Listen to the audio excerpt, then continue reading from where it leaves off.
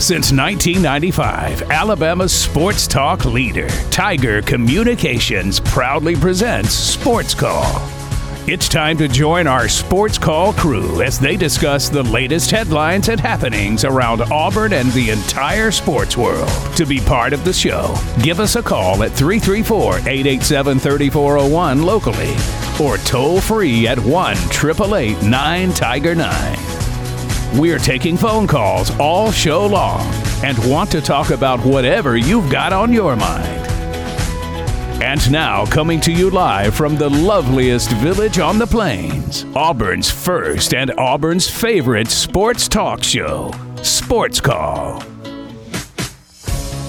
Good afternoon, Auburn. Welcome into Sports Call here today on this Tuesday. Coming to you live from our studios here on South College Street. My name is JJ Jackson. On the program with me today, I've got Ryan Lavoie and Brooks Childress, and we've got a fun edition of Auburn's first and Auburn's favorite sports talk show planned for you today. Coming up, we'll have our birthdays in sports. Chelsea Janes of the Washington Post will be on our program. Justin Ferguson of the Auburn Observer stops by. We're going to continue our NFL division previews. Throughout today's show, we've got the NFC East and AFC East due up for Sports Call today, plus a nightly TV guide brought to you by our friends over at White Claw Hard Seltzer. A lot of fun things due up on the program today, and we want you to be a part of it. 334-887-3401 or toll free at 1-888-9-TIGER-9 to be here on the program. JJ, inside the studio with Ryan and Brooks as we get rocking and rolling here today. Mr. Ryan Lavoie, how are you, sir? Doing well. I'm excited to talk more football. Excited that we're just counting down a single-digit amount of days and that it's game week, and got to see some college football this past weekend, and was certainly entertained by the Nebraska-Northwestern debacle on Nebraska's side of things, and was also entertained to see how well Vanderbilt played. And now we get to have everyone go this week, starting Thursday and going throughout Saturday, and then continuing to get closer to the NFL countdown as well. I believe 9 days till the first game of the year between Buffalo and Los Angeles. So yeah, it's here, and we're excited to actually have some results and some gameplay to talk about instead of speculation and some predictions. Brooks Monroe Childress, you are doing well, I would imagine, I would hope. How are you, sir? Welcome into the program. I am doing great. I love it. Had a great final, you would call it final weekend before football gets fully underway. We've had preseason going, we've had high school football going. But went up to the Smoky Mountains, Gatlinburg, Pigeon Forge for the weekend with my fiance's family. Had a really fun time up there. Did the Dollywood for the first time I've ever been up there. Yeah. So that was really fun. Got to watch a little bit of football this weekend. Caught the end of the Florida State game, caught a little bit of the Vanderbilt game, so was really excited to watch some football and watch some Braves this weekend a little bit too. You've given Ryan a recap of your weekend already, I would imagine. Yeah, I missed that conversation yesterday. My apologies. We'll have to do that sometime. Our conversations are kind of like more like they move around, so not everybody catches every detail. Right, and I'm just kind of in my own little world all the time, and you're just out here living life. Difficult to catch up with, but okay, let's move forward. 334-887-3401 or toll free at 1-888-9-TIGER-9. Should you want to call in and be a part of Auburn's first and Auburn's favorite sports talk show, The Story in Auburn. The football season gets started. We've got TJ Finley as the starting quarterback. Brooks, how did you react to that news? I mean, mildly, I guess. It felt like it was trending that way for the last couple of weeks. You know, you came into his fall camp and everybody was, people were speculating, is it going to be Calzada or is it going to be Finley? Kind of a lot of people were trying to lean it toward Calzada, but as fall camp kind of kept going, you kept hearing more and more from offensive coordinator Eric Keesaw. You kept hearing more from Brian Harsin about how much they really were liking the improvement that TJ Finley made over the offseason and into fall camp. And it wasn't a shocker. I mean, I think, like I said, it's been trending that way for the last couple of weeks. It felt like that he was going to be the starting quarterback. I think not a shocking move, but a more surprising move is that on the two deep depth chart that was released yesterday at the press conference, that Robbie Ashford was the second string and not Calzada, which I think kind of still shows you that Calzada is still trying to get a hold of that offense and still trying to get back from that shoulder surgery that he underwent over the offseason. So I think you'll see Calzada in the game at some point this year, and I think you may see him. You may see him this weekend, or maybe against that San Jose State game. But I think that this gives Auburn, and obviously Brian Harsin thinks it gives Auburn the best opportunity to win some football games is to have TJ Finley there. And he'd said yesterday that it was kind of a surprise. The media got to talk to TJ Finley yesterday. It was only supposed to be Harsin, and then TJ Finley let TJ Finley come in and talk a little bit. He said he was very appreciative, and that he was going to go out there and work his hard. He said unto himself he was going to go out there and work his hardest over the offseason, and obviously he put that work in, and seeing that he's the starting quarterback now, but he made sure to reiterate that the job's not done. You still got to go out there and win football games, and we've seen the history. Brian Harsin's not afraid to pull a quarterback. Yeah. And so we'll see. You got to be on your A game once Mercer comes around. You've got San Jose State the second week of the season for Auburn, and then the big game coming up against Penn State. On our website, thetiger.fm, full detailed preview of Auburn football season done by Mr. Ryan Lavoie, as he's done each and every year. It's been posted on our social media profiles, both on Facebook and Twitter, at SportsCallAU. Ryan's been tagged. He shared it on his profiles, at Ryan Lavoie 0. Make sure you go read the work. We've got Movie Mondays from him as well that we've talked about before, but Ryan TJ Finley is going to be the starting quarterback for the Auburn Tigers. Yeah, I kept it purposely vague because I knew the quarterback battle, or I shouldn't say purposely vague in total. I think there's a lot of specific stuff in there. But I left it kind of vague in the quarterback sense because I was very aware that there would be a quarterback decision made, and when I wrote it a week or so ago, finished it up, that had not been made, so I'm like, okay, we're just going to analyze quarterback position as a whole. Under key players, I put, or key returning players, I said Nick Brahms, so that's awkward, and I couldn't predict that.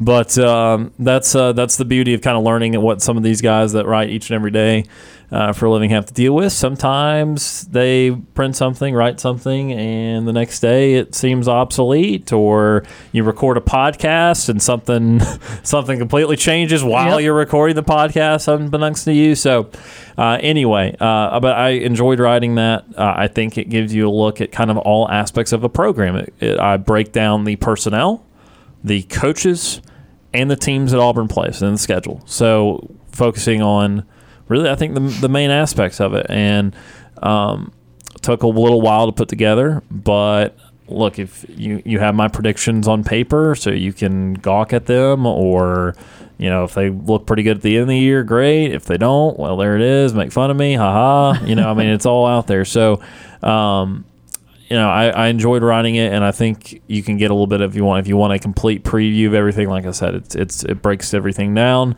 If you want to just take a chunk of it and say, hey, I just want to look at what you think of each position group and the grades you give, or I just want to see how you ranked the difficulty of the schedule.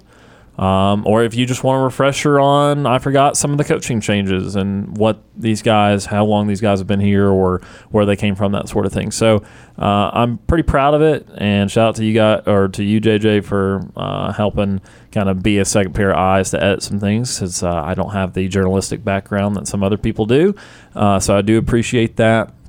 And just ultimately, though, just really excited that we're here at the season, that we can talk about it and have a real preview, and that we know what to expect, or we think we know what to expect, and we know that it's all going to come to a head here soon. Days away at this point from the start of the 2022 football season for your Auburn Tigers. 3:00 Saturday inside Jordan-Hare Stadium. We will have the Tiger Tailgate Show, 6 p.m. kickoff for Auburn football. As you can listen to the voice of the Auburn Tigers, Andy Burcham, on the play-by-play call alongside Stan White. We will chat with Mr. Andy Burcham coming up later in the week here on the program. Let's take a quick timeout. Chelsea Janes of the Washington Post will be a guest of ours today, along with Justin Ferguson of the Auburn Observer. This is Sports Call Tiger 95.9 FM.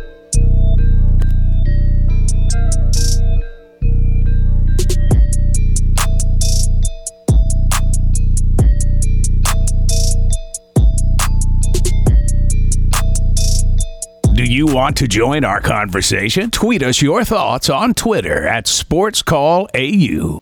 Follow Sports Call on Twitter at SportsCallAU. Like us on Facebook at SportsCallAU.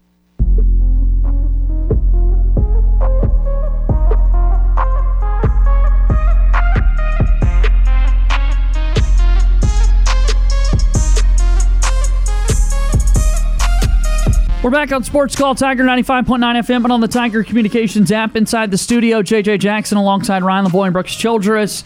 Major League Baseball insider Chelsea Janes from the Washington Post, a longtime friend of the program. She will get the opportunity to be on our show here in about 10 minutes. About 35 games left in the baseball season. Major storylines, a lot of division races, and more going down to the wire. We chat with her coming up here in just a moment. Our Auburn Bank phone line is always open, 334-887-3401 or toll free at 1-888-9-TIGER-9 if you want to call in and be a part of our show. As gentlemen, we'll go to the phone lines for the first time during today's program. Ward Dam Steve. Yes, retired Ward Dam Steve joins us here on the program. Hi, Steve. Good afternoon, guys, and I am ready. I'm madder than a wet hen. Let's go. Are you kidding me, Ron? Am I kidding me? What? Yes, I'm reading your predictions. 7-5. We lose to Penn State. Yeah. No. Now, come on, look. You've known this entire time I've said Auburn's around a 6 or 7 win team. You've heard that all year from me. Yeah, but you know what? People, me as a retired therapist, I always say people, can always change. You can always, do better. Fine, 5 and 7. I'm just kidding. This is not better. But I expected a little bit more, like an 8 and 4, at least. That's why you've got me walking in the building, Steve, to be more of the optimist. Okay, all right. So thanks for reading the article, though, Steve. Yeah, that I do does mean a appreciate lot. that, We yeah. really do appreciate that. Well, you put some good thoughts into it, but there's some flawed thinking in some of your predictions, Ryan. Okay, No, I'm sure there is. Yeah. Okay, people say that about me as well, but who cares? All right, first, guys, I know you're going to do birthdays, but I got to go ahead and do it. A Ward Dam shout-out, happy birthday on his 21st birthday, Mr. Tank Bigsby. Yes, Big Tank, 21. Big 21. So I guess now he can go visit Tom Peavy, wherever he barred. At Fat Daddy, his bar, right? you're exactly right. He'll be welcomed with open arms. With open arms. Okay. All right. Well, let's go, guys, because I've got some – I'll tell you why I'm mad at a wet hen. There are some people that are just continuing a scorched earth analysis on this Auburn team. Worse than your analysis, Ryan. Let's go with the Athlon Sports people. Who is the gentleman you have from Athlon Sports? What's his name? Steve Lassen. Okay. Well, I don't know who did this hit piece. Okay. But it's pretty scorching. It's entitled, just came out 6 hours ago, College Football Hot Seat Watch. Have you seen the article? I haven't seen the article yet, but I would imagine Coach Harsin is listed. What's next for Nebraska, Auburn, North Carolina? So here's what he has to say about Auburn. He says, no one in the industry seems to think, say for some kind of moonshot record involving an upset of Alabama, Georgia, or even both, that apparently Harsin is going to remain here. And here's what he says. He says, Green's departure would be more accurately described as a resignation under extreme pressure, leaving zero cover for Harsin heading to his second year. Now, apparently there's a podcast that Athlon Sports does. It's called Split Zone Duo. Are you familiar with that one? Yeah. Yes, familiar with that podcast. Well, apparently he says, it doesn't have the author's name. It just says Athlon Sports. On Split Zone Duo, he says, I've routinely described my likely Harsin firing scenario in this manner. And here's the scorched earth description of his firing of Harsin. The Tigers dropping a physical 2-score game to Penn State, only to be upset the following week by Missouri. Wow, that would be a little surprising if Auburn were to lose that Missouri game. Yeah. Well, if that happens, guys, I'm going to take up a different hobby, and that includes Jack Daniels. And Ryan, I'm just curious, what is your evidence for saying that we lose to Penn State? Yeah, so I think that it's a team that, again, as we've talked about with Brandon Marcello, is could be ranked. They probably should be ranked. It's a little surprising that they're not. It is going to be big for Auburn to be at home, but it's also going to be the first game that Auburn's going to play that's legitimate. Auburn will be tested for the first time, and I think similar to last year, I think they'll show at times in that game where they will play better than Penn State, but they're also going to I think they're going to make mistakes that they wouldn't have made if they've already played a Missouri or LSU or anybody else that is of a decent caliber.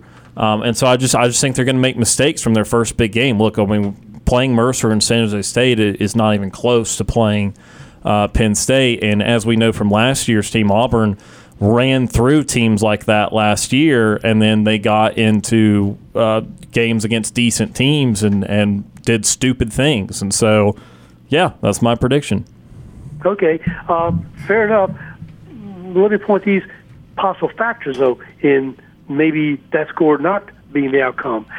It's going to be a 2:30 afternoon game, and I don't think it's going to be very cool weather. I don't know that Penn State players are going to be used to this kind of humidity and that kind of heat. Okay, we won't have Bo Nix. It'll be a different quarterback running the offense, correct? Yes, it will be TJ Finley, who is by all accounts a worse quarterback. Okay, really? Yes. I mean, if we go by last season's performance, okay, I'll give you that. However, if he's the worst, then what does that say about the other two quarterbacks who didn't beat out Finley? Not great things, but I mean, Steve. So then we're not in a like, good position. Why would I assume that TJ Finley is better than Bo Nix when what we've seen so far is that he was not really even that close, and even if he got better, we're not going to know that. He might prove that, but we're not going to know that coming into the Penn State game for a fact. Exactly. So why are we disparaging him already, and we don't know? Because I'm going off what we've seen so far, which has not been very good. Well, okay. All right. And these are just predictions at the end of the day, Steve. So I'll leave it at that. Okay. So moving on with another scorcher comment about our team. last one for us, Steve, and then we got a baseball reporter joining us on the show. All right. Are you familiar with Cover 3? Yes. Okay. Are you familiar with Bud Elliott? Yes, from 24/7 Sports. Okay. Well, on that 2-minute rant, he says, because they're all chip passes on there. Anyway, he says the following about the Auburn team, specifically the Auburn offense. He says that he's anti-Auburn's offense since the fall and preseason, since spring season, and he says that the receivers, in fact, he said the Auburn's offense are not any good. Those are his words, and that the Auburn's receivers, he says, are next to worst, being Vanderbilt. Wow. Where is the evidence for him making those kind of comments that we're next to worst? That's next to Vanderbilt. Just not a lot of production coming back in the receiving room. The two leading guys at that receiver position in terms of touchdowns from last year's team, and Demetrius Robertson and Kobe Hudson, are no longer on the team. So you've got a lot of guys that need to step up. They're talented, but they just haven't been able to put it out on the field just yet. Some of that due to opportunity. But again, these are just predictions, and hopefully Auburn can prove them wrong. That's the great thing about the season started, is that we can shut up and stop speculating on things, and we can actually see what the product looks like on field. And with that, Steve, we got to let you go. All right. With that, guys, I'm going to go ahead and say I don't care what these analysts say. They don't know the team. Neither do we. That's right. Okay? The march to 12-0 starts on Saturday. I'm looking forward to the games, and I'm going to be stocked up with my remedies of, you know what, Pepto-Bismol, Tums, and Jack Daniels if necessary. There you go. All right, buddy. Good to hear from you. Thanks for your time. My time, I know, is way up. I look forward to the other guests on there. So until next time, War Damn Eagle. War Eagle, indeed. That's our good pal, retired War Damn Steve, joining us here on the program. 334-887-3401. Toll free at 1-888-9-TIGER-9 if you would like to call in and be a part of our program. As we go to the phone lines now, Matt from Tallahassee. Matt has called into Sports Call today. Hi, Matt. What's up, guys? Hey, Matt. Hey, buddy. Hey, hey, Ryan, how you? Good, Matt. How are you? Fine, you behaving today? Not really. Hey, I wanted to comment on More Than Steve. Yeah, go ahead. More Than Steve, you listen, TJ Finley as starting quarterback. Just watch the game, let him do what he has to do. The coach made the decision. It's the coach's decision, not your decision. Yep, and we're excited to see TJ Finley get to play quarterback. Yeah, and a question all three of you guys can answer. All right, and then we've got a baseball reporter coming on the show, so it's got to be brief. Give us a question. Hey, what are you guys thinking about Auburn ranked number 11 And then, what do you think about the Arkansas State defense, a player for offer that Auburn got, and then the football player that retired? Yeah, Nick Brahms walking away from football. He's definitely going to be missed on this Auburn football team, a big part of that offensive front for several years in a row. And so that he's moving on is definitely sad to see for this Auburn football program. But we'll still have other guys that could step up behind that in regards to recruiting. Auburn's always trying to make big-time impressions. So good to hear from you today, Matt. Let's do the cheer, guys. 5, 4, 3, 2, 1. Whoa, Eagle. Hey, beat Bama.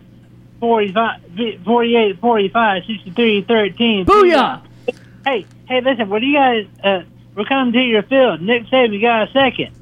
And, hey, what do you guys think about Auburn ranked number 11? I saw they were ranked number 11 in football. What do you guys think about that? Pretty good stuff for the Auburn Tigers, and we'll see how they can improve moving forward. Got to go, Matt. Thanks for the call today. Tell Cam I said, hey, War all right, guys. War Eagle. That's our buddy Matt from Tallahassee joining us there on the program. With that, we take a timeout. Sports Call continues in a moment.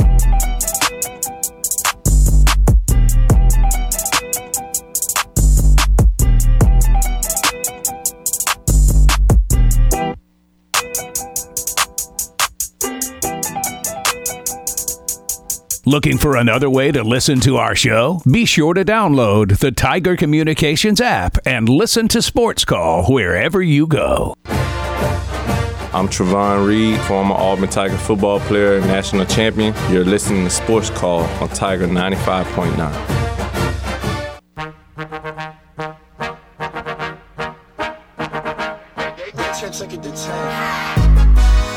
Welcome back into the program. Auburn's first and Auburn's favorite sports talk show, Tiger 95.9 FM. The Sports Call podcast is brought to you by Coca-Cola. If you ever miss Sports Call Live, or if you want to hear something again, make sure you go back and listen to our show on demand wherever you get your podcasts. Enjoy an ice-cold Coca-Cola to go along with the hottest sports talk. Coca-Cola, taste the feeling. All right. Welcome back into the show. JJ Jackson alongside Ryan Lavoie and Brooks Childress, and we are so honored to be able to go to our Auburn Bank phone line and bring on our next guest, a friend of the program from the Washington Post. Chelsea Janes is with us. She covers Major League Baseball. We're entering the final stretch of the regular season, and Chelsea's with us now. Chelsea, thanks for the time as always. How are things going for you? Great, yeah, excited to see where all this goes in September. We've got here. It's the final month of the year, about 30 games or so left to go. Typically at this point of the season, and knowing how many years you've been covering Major League Baseball, how is morale from time to time for so many of these clubs? Are a lot of them just ready to get to the finish line, whether that be starting the postseason or, hey, let's just restart next season? Is it tough to keep up morale at this point of the season for a lot of these clubs? I think definitely. So I remember one thing that Max Scherzer used to say during his Nationals days was that August was the month of hate and September was the month of wait. And I think, by August, everyone's sick of each other. And then September, you can see the finish line and you kind of know either the playoffs or vacation is coming. And I think that's pretty much where everyone is, just kind of turning that corner into, okay, we're almost there. What division race is most interesting to you as we get into this last stretch of the year? I think the National League, I think the Mets have had a lot of hype around them. The Braves are obviously the defending champions, have been right there, but sort of somehow under the radar. And I think that could get really interesting. I also think that the Centrals are interesting. It looks like the Cardinals are going to be fine in the National League. The American League Central is sort of just a weird group of teams trying not to be second, in that division. Like, none of them seem particularly dominant, but those are the teams that might benefit from the wild card series, from the new playoff format, from the winning teams having to wait an extra few days in this new playoff format. So I'm kind of interested to see who comes out of those weaker divisions, because I think they could become, real big spoilers in a couple weeks. Let's stick with the National League Eastern Division. As you know, Atlanta, right in our backyard, the closest team here to us on the Plains, and so the Braves, a team that we follow so closely. What do you think it's going to take for Atlanta to overcome the deficit right now that the New York Mets have in the league lead there, as the Braves have won 4 straight division titles, trying to make it 5 in a row? What's it going to take for Atlanta to get that 5th title? I think that they might need the Mets to stumble a little bit ahead of them, and frankly, I think that is a very real possibility. I mean, the Mets have been really good all year. They've sort of avoided major problems, but we sort of all know how fragile Jacob deGrom is. We know they've got some veterans on that team. They're not sort of immune to injury, and they're playing in a division that has a lot of people that would like to beat them up down the stretch. So I think, I think the Braves have kind of done a lot. They might get hot and take over, but I think it's sort of just as likely that you see the Mets slide a little bit, if only because this particular group has not been in this position before. Atlanta has over and over, and they know how to sort of peak at the right time. So I think that dynamic, bodes well for people hoping for Atlanta to kind of make a run here.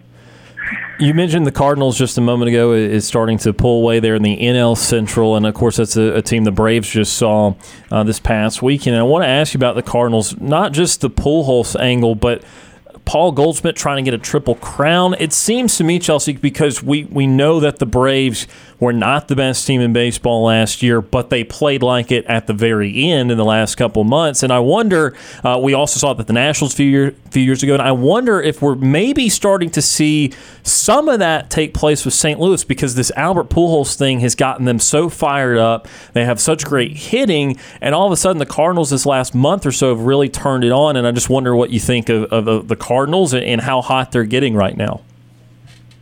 Yeah, I think they've kind of been, on my radar all year as a group to sort of watch once you got to this point. It's only because, like you mentioned, the Pujols thing, there's a lot of sentimentality around Yadier Molina, around Adam Wainwright, and, just kind of their whole vibe. But they've also got a lot of really good young talent that has a couple of major league years under its belt. Tyler O'Neill, Dylan Carlson, guys who have struggled at times this year, but who've been there before now. And I think, they're a group that I think could really, do some damage in October. They've got the veterans. They've got sort of, the history they're trying to make. It's a really compelling team, and they've been playing like it. Is there any chance, Chelsea, now going to the Pujols angle, he's at 694, I believe, now after last night. Say he finishes on 698 or 699. Any chance we see him come back next year? Well, I think it's going to be hard to look at 699 for your whole life, but he seems pretty determined that this is going to be it. We'll see. I don't believe that until I see it. If he's that close, it just feels like a number that's super hard to pass up. But again, I mean, it's not like he needs it for the Hall of Fame. He's set in so many ways in terms of his legacy. So, maybe he won't care. But I know for me and for a lot of people that are that good at any sport, looking at a number that's that close is I think torturous for that kind of competitor. So I'd be interested to see how he handles that. Looking over at the AL side, Chelsea, you want to look at that AL Central race. You got the Guardians in first, you got the Twins a game and a half back, and the White Sox are only 5 games back. How do you see that race shaping up as we go down the stretch here?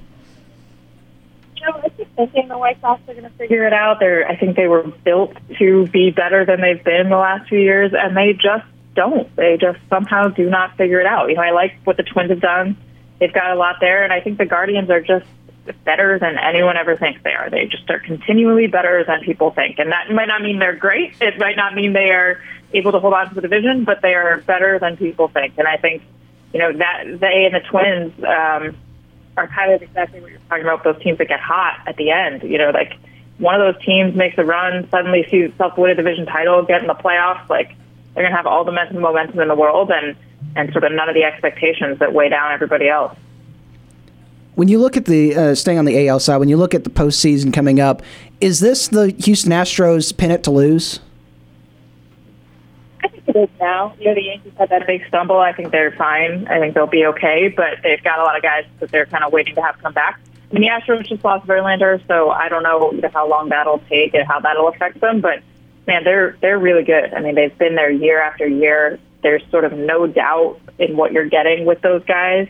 And they're pitching better than ever. I mean, that rotation is just quietly having an absolute monster year. So, I think they're really, really good, and we know that they can handle October, and that is not a given. I think they're going to be around. And they're going to have another shot at one if they stay healthy. And I wonder, Chelsea, why the Yankees have fallen off so much, because we saw the first 60 or 70 games of the season. They were gangbusters. We're starting to imagine, could they break a wins record that's long been held from, I believe, Seattle, and they just look so good for a while. Aaron Judge playing up his mind, and to be fair, Aaron Judge has continued to play really well all season long. He hit his 50th last night. So why have the Yankees gone so far south? It's a lot of injuries.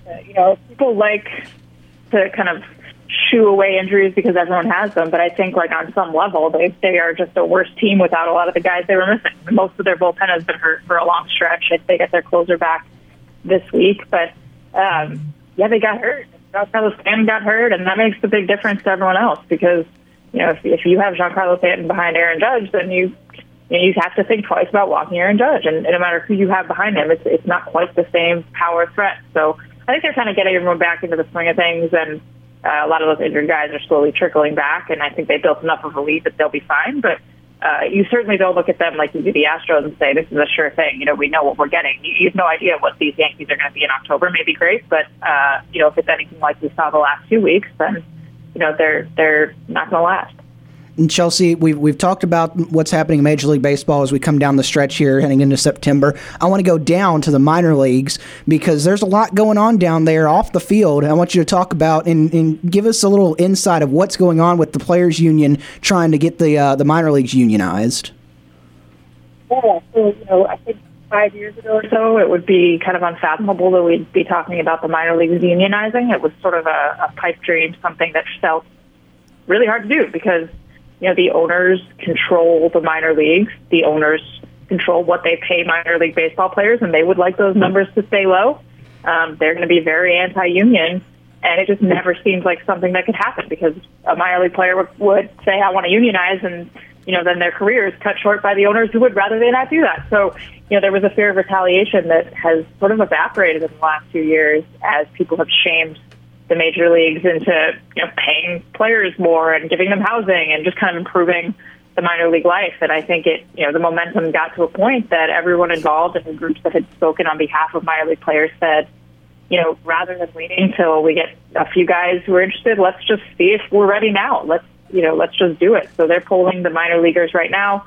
If 30% of the players, which I think is about I'm not going to try to do the math, maybe 5,400.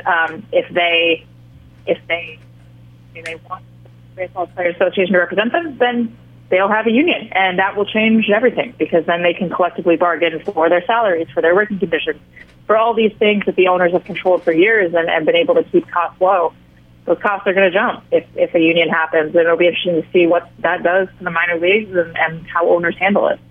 Chelsea Janes is with us from the Washington Post. You could follow her on Twitter at Chelsea_Janes. If you will, before you leave, plug some of the recent stories that you've had there for the Washington Post, and where can people find that work?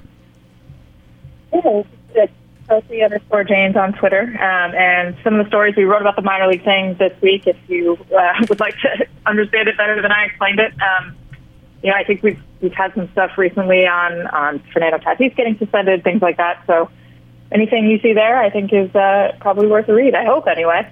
Awesome. Thank you so much for the time and for the visit. As always, it's fun to catch up, Chelsea. Be well. Thanks for the time today. That's Chelsea Janes joining us here on the program. We'll go ahead and we'll take our final timeout here of the hour on Sports Call. On the other side of this break, James from Montgomery will be a part of the program. That's coming up next here on Sports Call.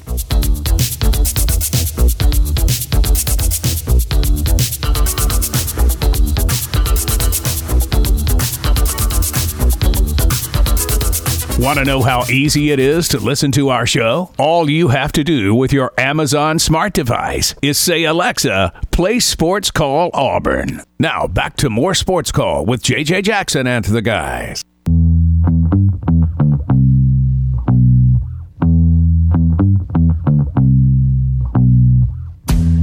Welcome back into the program. You're listening to Sports Call WTGZ, Tiger 95.9 FM, and on the Tiger Communications app. J.J. Jackson inside the studio with Ryan Lavoie and Brooks Childress.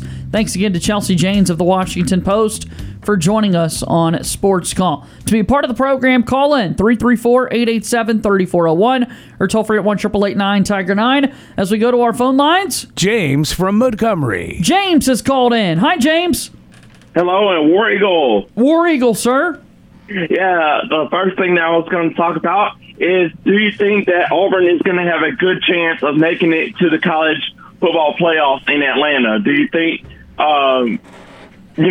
with these cupcake games that we're going to have, the first one, do you think it's going to be a win for TJ Finley, or do you think somebody else might step up? TJ Finley's going to play really well against Mercer. I think he will have a good game, and I think this Auburn team, I always want to be optimistic. There are very, very long shots to make the college football playoff for the upcoming year, but I want to be optimistic like you, James. I think that'd be great to see them get to play in Atlanta. Yes, because I mean, with the college playoffs like down the road in a few months from now, I'll probably see my 4 teams that would make it to the college playoffs. And my 4 teams I actually have going to Atlanta this year would be Michigan, Ohio State, Clemson, and Florida State. Oh, wow. Okay, so 2 Big Ten teams and 2 ACC teams. Yes, and then with the other 2 teams that are looking in, I have Oregon and Oregon State looking in to actually take the winner of the college football playoffs as well. Very optimistic about the Beavers. That's fun to hear. Yes, as well, because, I mean, it should be, those are my 6 teams that would make it to the college playoffs, because every year I look at, like, some of the sports announcers they want to put in Alabama, they want to put in Georgia, they want to put in Clemson and Ohio State. I've already seen those teams already played already. I want to see some new teams that haven't even got their chance to punch their ticket into Atlanta. Well, you put Clemson and Ohio State on the Atlanta merger. You want to switch those teams out because you've already seen Clemson and Ohio State play. Yeah, I sure would do that. I'll have to say, I would have to put Penn State. And I would have to say I'll put Penn State with Tulsa. With Tulsa, wow. All right, maybe you were going to say Iowa State, but you like Tulsa. Yes, that's well, because I do. I did see them play in Montgomery years ago for the Camellia Bowl, and I actually they actually took a picture. The Tulsa band. It was like a few people of the band that took pictures with me, and they posted on their Instagram as well. No way. Yes, they actually did, because when I'm from Montgomery, and I always tell a lot of other universities that come to Montgomery to play for the Camellia Bowl, if they want to come back, they're more than welcome to come back. And I always tell them, like, if they need something, like if there's any good, nice restaurants in downtown Montgomery. I know some of the cooks, they know me. I'm like the best person to ever, put their restaurant out there on the map as well. Yeah, James, would you like to see Tulsa or somebody else play like a game in Montgomery against someone like Bishop Sycamore? We were thinking about Bishop Sycamore, because we haven't seen them play in Montgomery for a very, very long time. So we might get them, but I don't know for sure who we're going to get until like close up to the Camellia Bowl season. Yeah. So we won't know until that time actually comes available. Got to wait and see, because you've got Tulsa in the college football playoffs, so they won't be playing in the Camellia Bowl this year anyway. Give us one more thing, James, and then we've got to get to trivia with you. Well, I was looking at with Tuesday in the NFL, the 53-man roster. I know they cut Cooper Rush, so he is gone for the Dallas Cowboys. So that was earlier this morning with Mike McCarthy. So Mike McCarthy will be looking at some other quarterbacks from other teams as well. We might be looking at Jimmy Garoppolo from the 49ers. So I don't know if the 49ers are going to keep Jimmy Garoppolo this year, or they're going to actually trade him and we'll pick him up during the trade deadline as well. Well, you've got Dak Prescott at quarterback, so you should be pretty good to go there. And Cooper Rush was just one of the backups, so I think the Cowboys will be able to recover from this.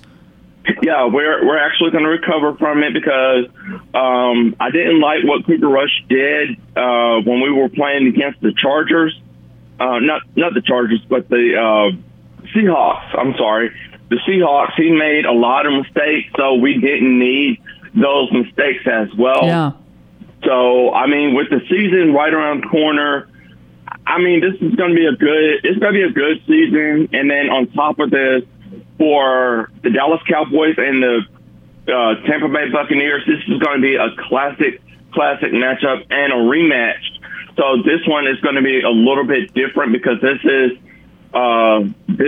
game actually falls right on the anniversary of September 11th of 2001 as well. So that's going to be, that's going to be hard for me to keep a steady mindset while I'm watching the game as well. It'll be the 21st anniversary of 9/11. You're right about that. Last year's game was played in Tampa. This year's game will be played in Dallas. All right, let's give you trivia. You wanted some video game trivia today. So, Brooks, let's give James his first question. All right, James, you ready? Mm-hmm. All right, these are all going to be multiple choice. What year was Sonic the Hedgehog released? Was it 1994, 1992, 1991, or 1997? Oh, man, I know this because me and my little sister, we used to play this. I know she's gonna be mad at me for this one. I think that would be 1991. That is correct. 1991. Very good, James. Awesome job. Yes, as well, because I used to have a Sonic the Hedgehog console, and I used to play it all the time as well. All right, you ready for your next one? Yeah. All right, so which game console was Sonic the Hedgehog released on? Was it the Sony PlayStation, the Sega Genesis, the Sega Dreamcast, or the Nintendo GameCube? That will be the Sega Genesis. That's correct. All right, way to go. 2 for 2. All right, you ready? Last question. Yes. Who is the main villain in the Crash Bandicoot series? Is it Dr. Neo Cortex or is it Dingo Dial? Oh, man, I used to play this one. Oh, man. I think it's Dr. Cortex. That's correct. What do you remember about him?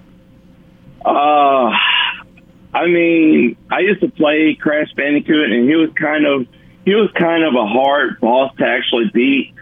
But I had some tricks up my sleeve when I used to play Crash Bandicoot. I had some good tricks to actually beat him and his little alligator friend that he always had. That's what it takes. It takes some tricks from time to time. Well, James, it was great chatting with you today. You put a smile on our face, and we look forward to chatting with you soon, okay?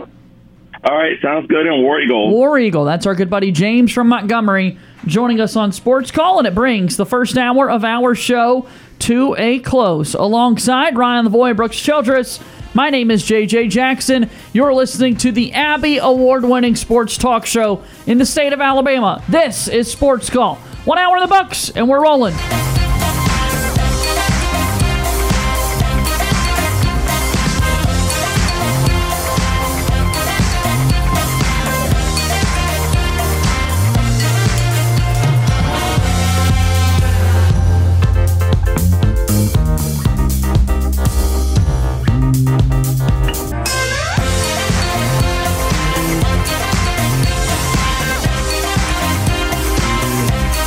1 hour of our show is in the books. We've got more to come. Stay tuned for another hour of Sports Call right after the break. Since 1995, Alabama's sports talk leader, Tiger Communications, proudly presents Sports Call. It's time to join our Sports Call crew as they discuss the latest headlines and happenings around Auburn and the entire sports world. To be part of the show, give us a call at 334-887-3401 locally or toll free at 1-888-9-TIGER-9. We're taking phone calls all show long and want to talk about whatever you've got on your mind. And now, coming to you live from the loveliest village on the plains, Auburn's first and Auburn's favorite sports talk show, Sports Call.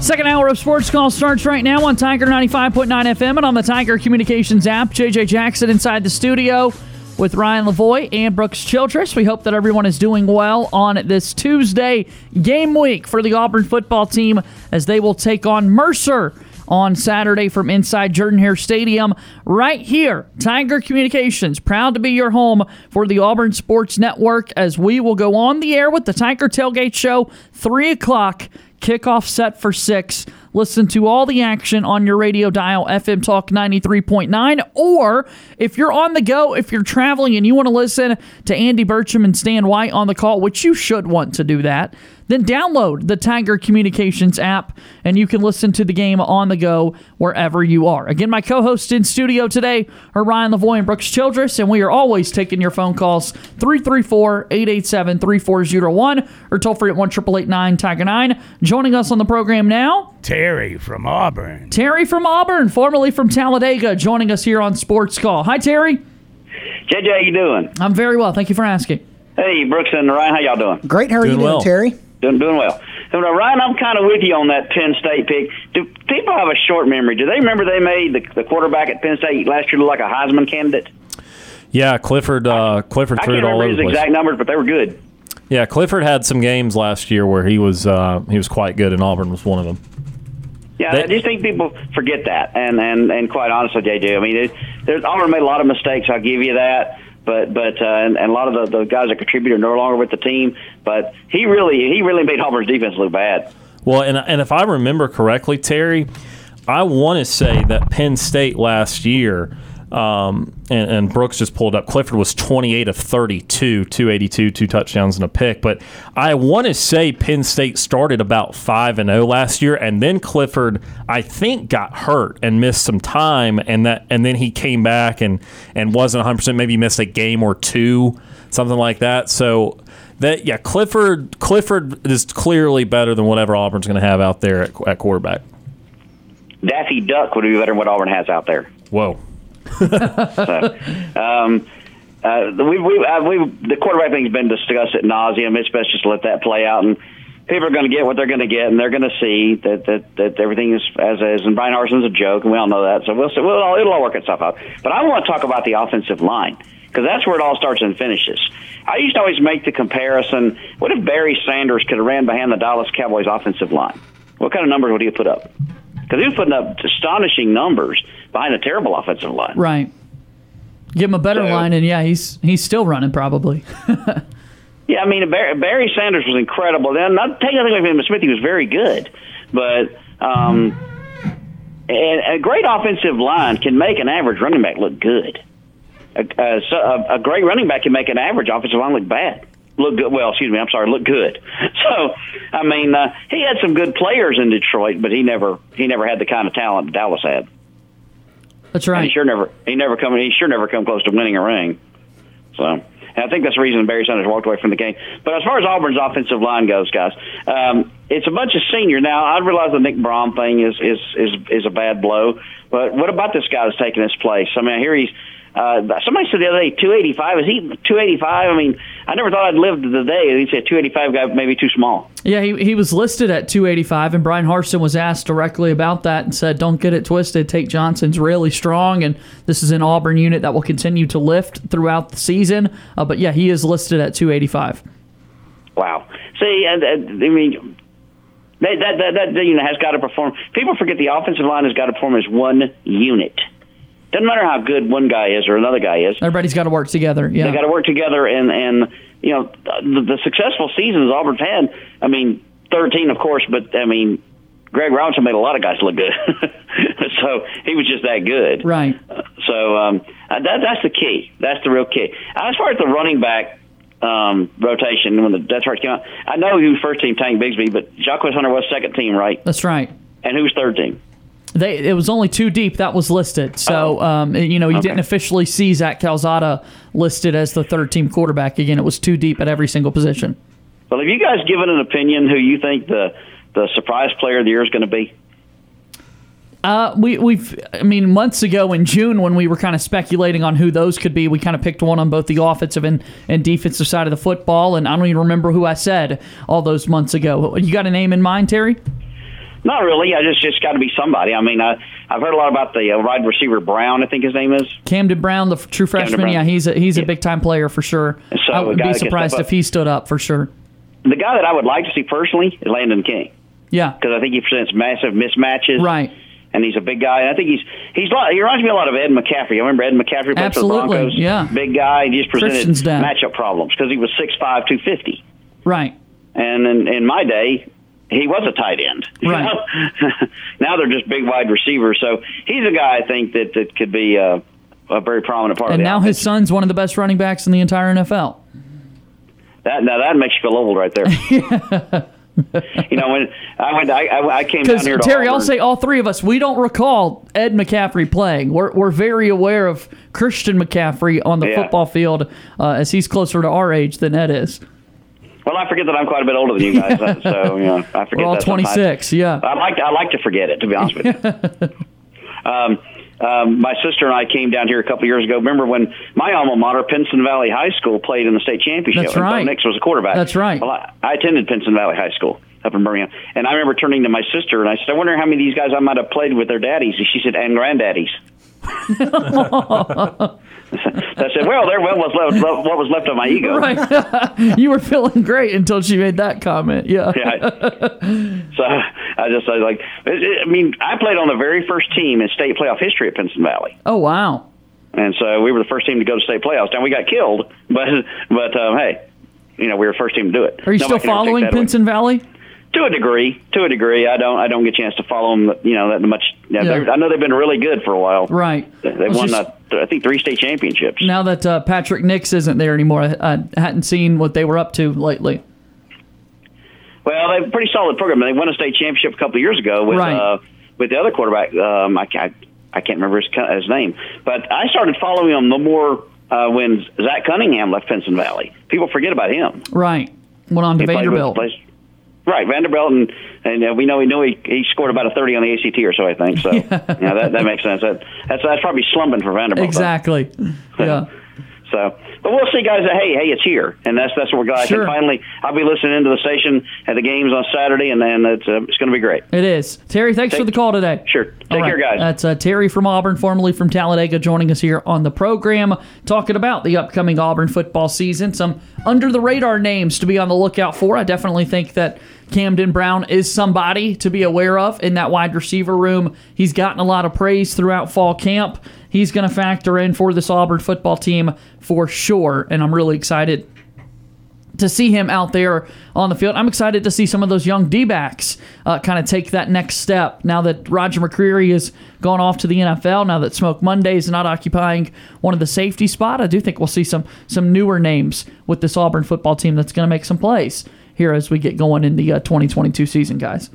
Yeah, I think on offense, let me say, I don't know if I'm married to one particular guy right now as far as a breakout player, but I would think if you want Auburn to have, I don't want to say the best season possible, but if you want to be reassured about what appears to be Auburn's biggest weakness by far, I think you want the breakout player to be a wide receiver. And I don't know who that is. I don't know if that's just Shed Jackson getting better.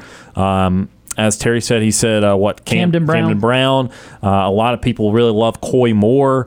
I was a little surprised to see Javarius Johnson not as a starter, did not win the starting job there at that wide receiver position. So I think, I don't know which one because I just personally, I think Coy Moore might be the most attractive one just because he has, some time at LSU, and even though it's very small production, he's at least seen the field.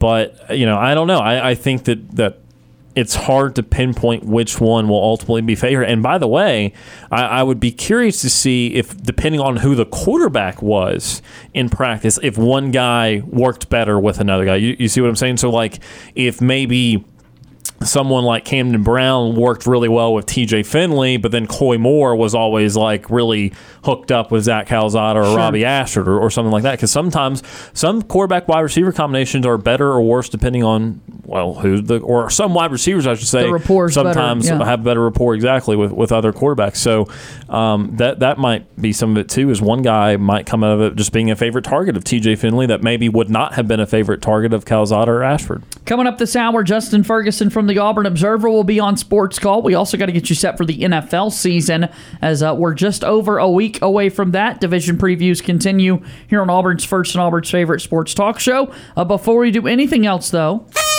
it's time for today's birthdays in sports. Thank you, Zeus. Let's celebrate some birthdays in sports. Steve told us one a little bit earlier, but how about Tank Bigsby, the Auburn running back? Tank is 21 years old today. Happy birthday, Tank. We hope that you find the end zone a lot this upcoming season. Sean Alexander is 45 years old today, the former NFL running back. As a senior in high school, Alexander was named Mr. Football for the state of Kentucky in 1994, and his high school retired his number upon his graduation.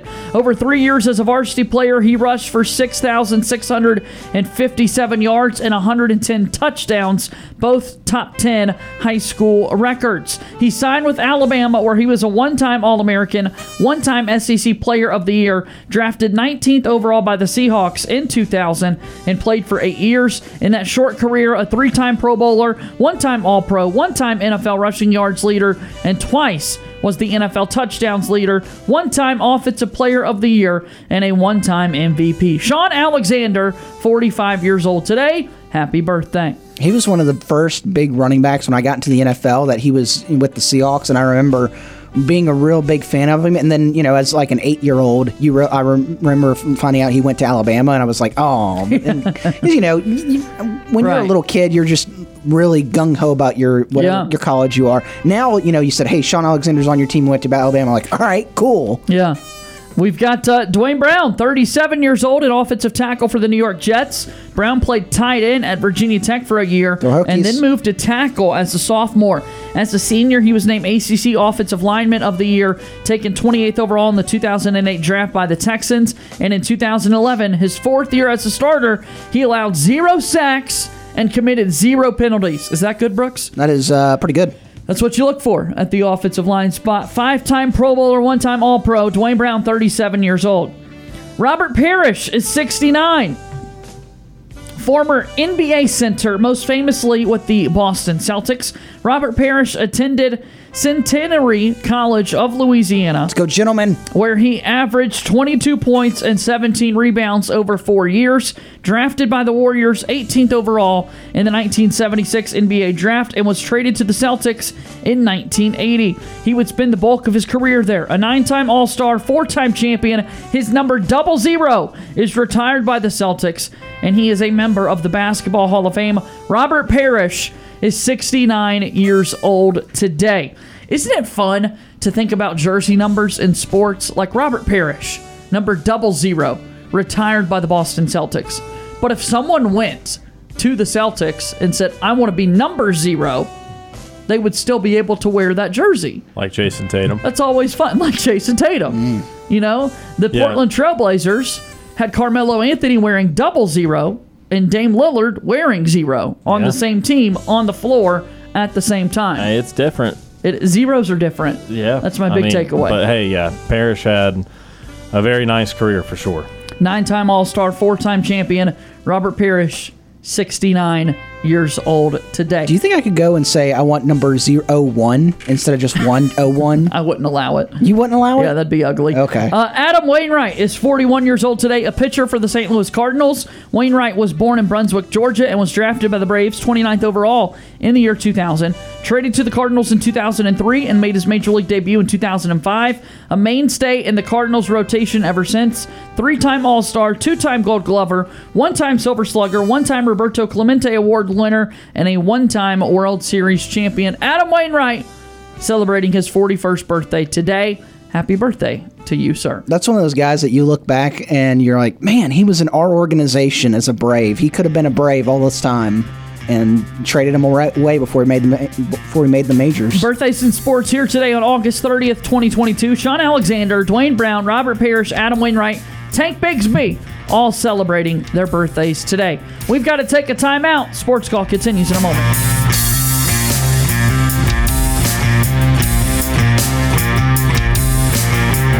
Sports Call is on the air weekdays from 3 until 6 p.m. If you are currently driving in a four-door sedan, roll up the windows and turn up the radio. We're Auburn's first and Auburn's favorite sports talk show. I'm Deshaun Davis, former Auburn Tigers football player and all-SEC linebacker. You're listening to Sports Call on Tiger 95.9.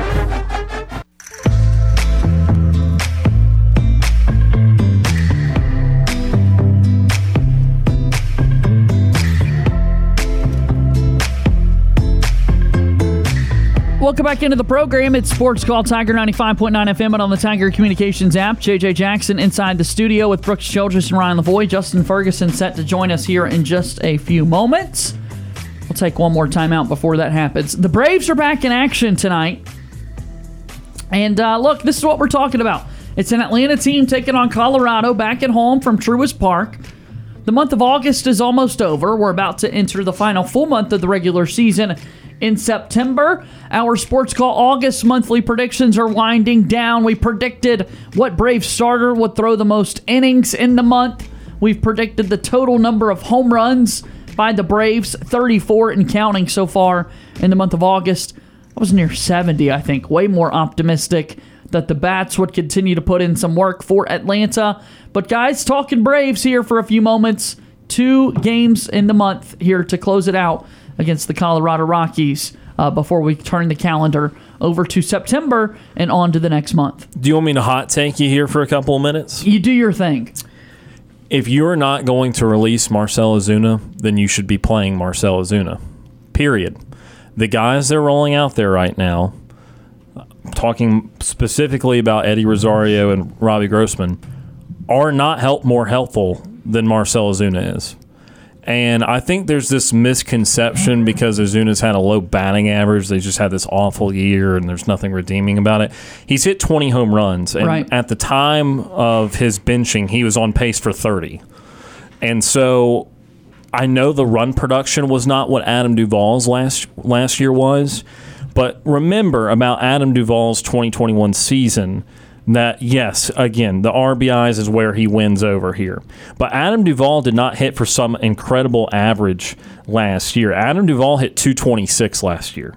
But what set him apart, obviously, was his run production. So you have a guy in Marcell Ozuna who this year is hitting 213, and again was hitting above that before the benching, and had 20 home runs, 46 RBIs. Was on like 30 homer, 75, 80 RBI pace.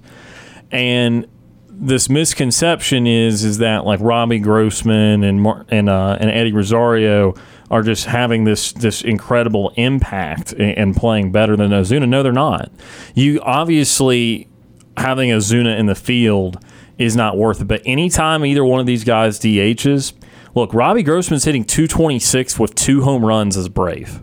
Like, why is that so special? Why is everyone so enchanted by what Robbie Grossman's doing? And then Eddie Rosario, who obviously had the sight issues, which are very regrettable at the beginning of the season, he's now got 179 at-bats in the year. That's basically a third of a season. He's played in 57 games. He's still hitting 190. And I don't care what it looks like. It's still 190. And so, with 4 home runs, so it's not like you're hitting a bunch of home runs. So, if you are of the opinion Marcell Ozuna should be released, DFA'd, whatever, that's great. You should have already done that. You're just wasting a roster spot and not putting your best lineup out there when you don't put Ozuna out there. Again, I don't care what the batting average is because Rosario and Grossman are hitting the same or worse than Ozuna with far less power. So I know this is not the direction you expected me to go, but I've been holding on to that for a few days because every single time they batted Guillermo Heredia the other night. And Heredia's a good defender, sure. He's hitting 120. The pitchers in the league could hit that, if not better. So, again, just release him if you're going to end up releasing him. If you're going to keep him on this roster, though, play him through September, put him as the DH, put him in the lineup. That's what I don't. No one's really talking about that because everyone hates Ozuna so much for the person he is. He's not a good person. I agree with you there. But if you're going to field him on the team, put him in the lineup. So, other than that, Braves still trying to hang in there. The Mets, we know, are going to have an easy portion of their schedule here.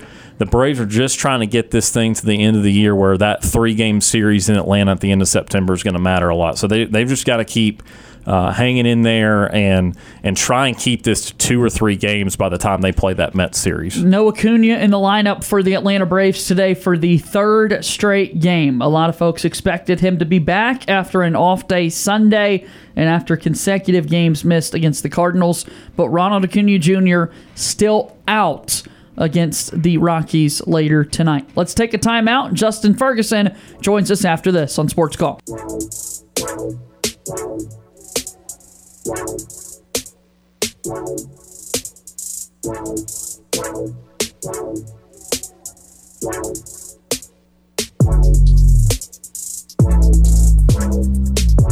All of the biggest names in the sports world want to be on Sports Call. We are very excited to be joined by ESPN's Adam Amin. Bring on a very special guest, a good friend of the program, a former host of this very show, and the current voice of the Auburn Tigers, the one and only Andy Burcham. We get the opportunity to welcome in Mr. Phil Steele into our program. Be sure to listen to our conversations with athletes, coaches, and media personalities on the Sports Call podcast. We're done paying the bills. Now back to Sports Call on Tiger 95.9.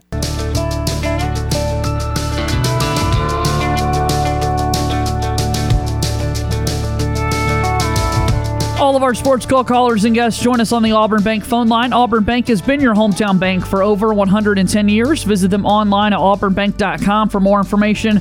Your partner, your neighbor, your friend, member FDIC, equal housing lender. You can give us a call to join the show, 334-887-3401 locally, or toll free at 1-888-9-TIGER-9. Auburn Bank, our proud sponsor of the Sports Call phone line. We use that Sports Call phone line to chat with all of our great guests as well. I'm JJ Jackson inside the studio with Ryan Lavoie and Brooks Childress, and we're excited to go to the phone lines and chat with our good buddy Justin Ferguson of the Auburn Observer back with us here on the show. Ferg, the time is greatly appreciated. How's your Tuesday going? It's game week, my friend. Yeah, going well. About time to actually have some football to talk about. It's finally here. I would also like the records to indicate that your absence over the last few weeks has not been because of me. It also hasn't been because of you, but because you've had the opportunity to be at some Auburn football practices. Yeah, you get a pass this time. What was it like being able to be there at fall camp as frequently as you guys were this year, Ferg, to really get a better gauge of what this team might look like? Yeah, no, it's been great. The access has been phenomenal. I think the proof was yesterday. The depth chart comes out, and there's really not any huge surprises, and that's because what we saw in camp and what we got to report and share to the people who read and listen to us is what's real. It is what happened. So, you only get that from being out there a ton. You only get that from having the access that we've had. So it's been beneficial. I feel like Auburn fans, if you've been paying attention here during the month of August, you've gotten a lot smarter about this football team because of the access that Auburn has given us. It should make for it definitely made for a better August, and I will say it should make for a better start of the season as well. It puts to bed also a quarterback discussion that's been had forever, as TJ Finley is the starting quarterback. Talk to us about this. Yeah, so TJ Finley getting the starting quarterback job for Auburn is not a surprise at all. I think anybody who's watched, and even Brian Harsin and TJ Finley said that yesterday, anybody who's watched this the last few weeks knew that it was going to happen. I mean, I know everybody wanted a formal announcement, but it was pretty obvious at this point.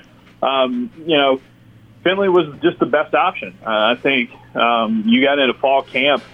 He was the guy who was taking the first reps early, and he never did anything to kind of relinquish that. I think he's stepped up his game in terms of his confidence level.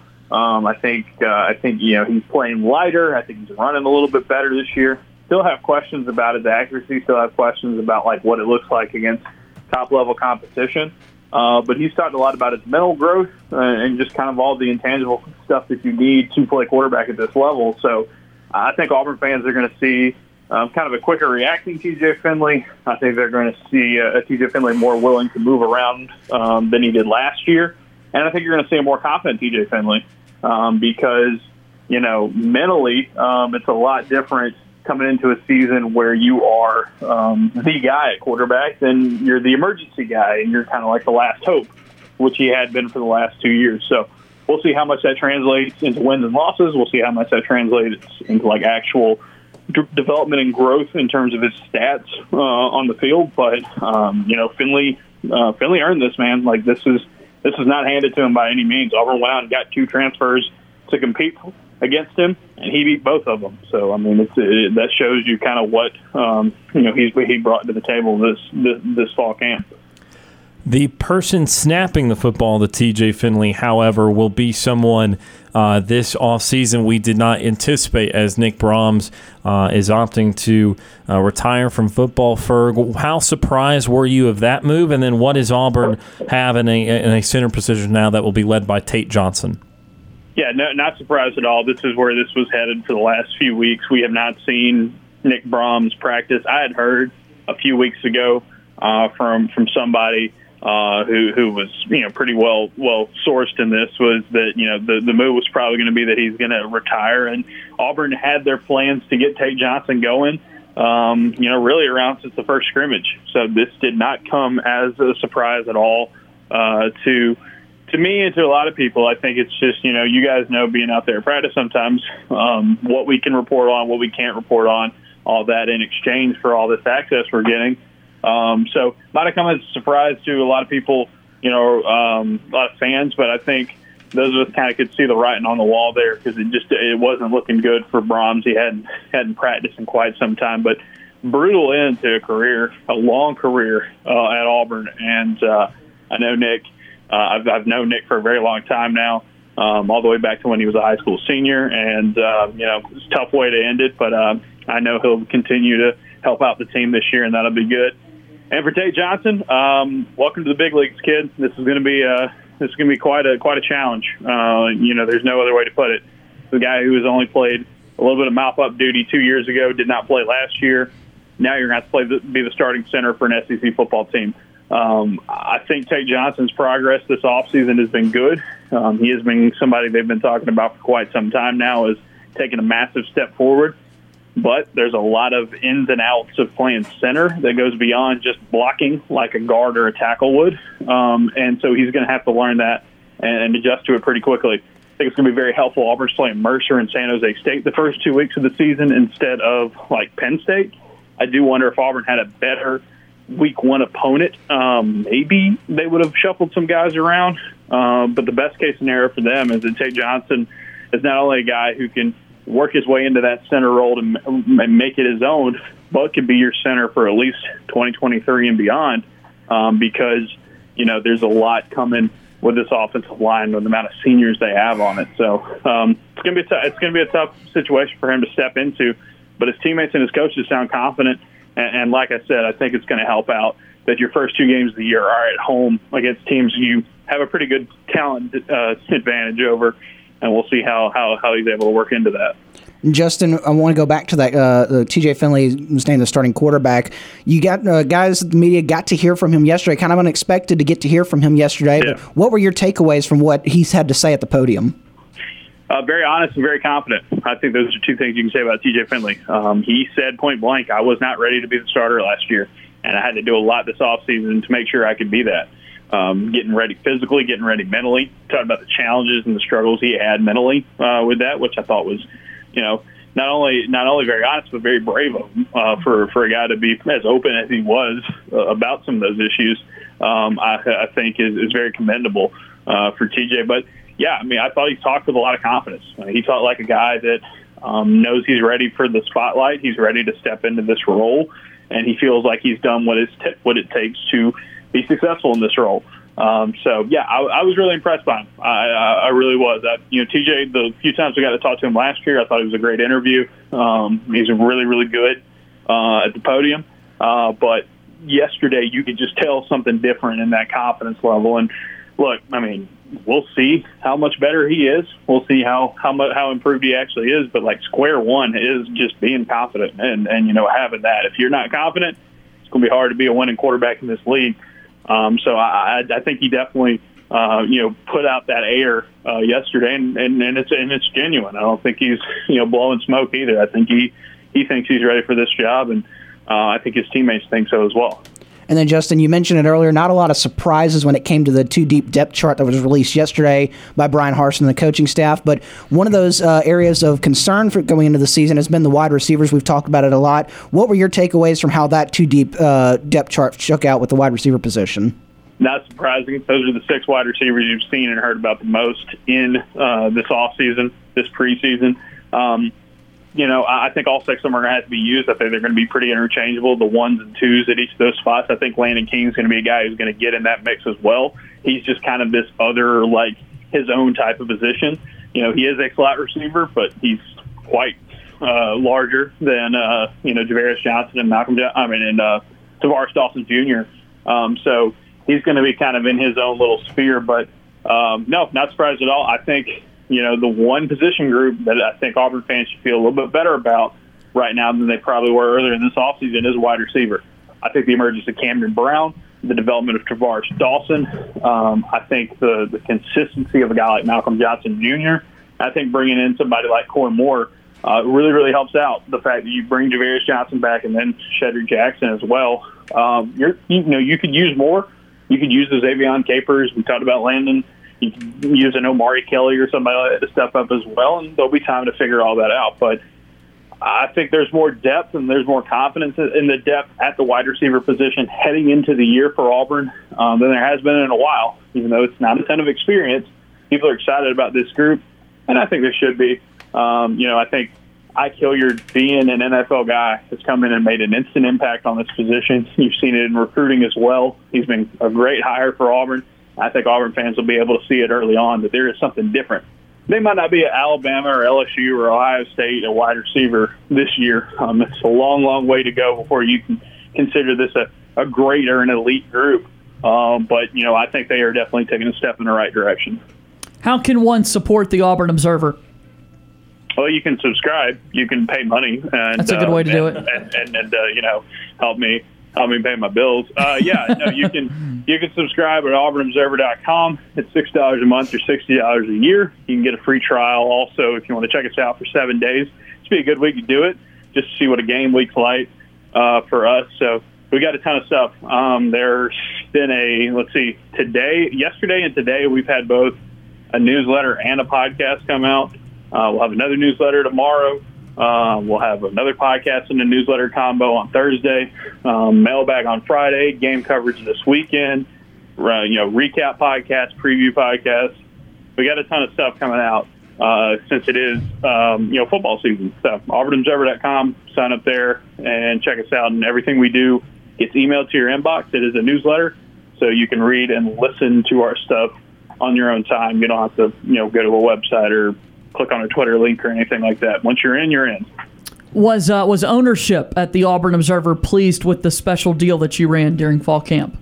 It was pretty good. It was pretty good. Awesome. I have to say we had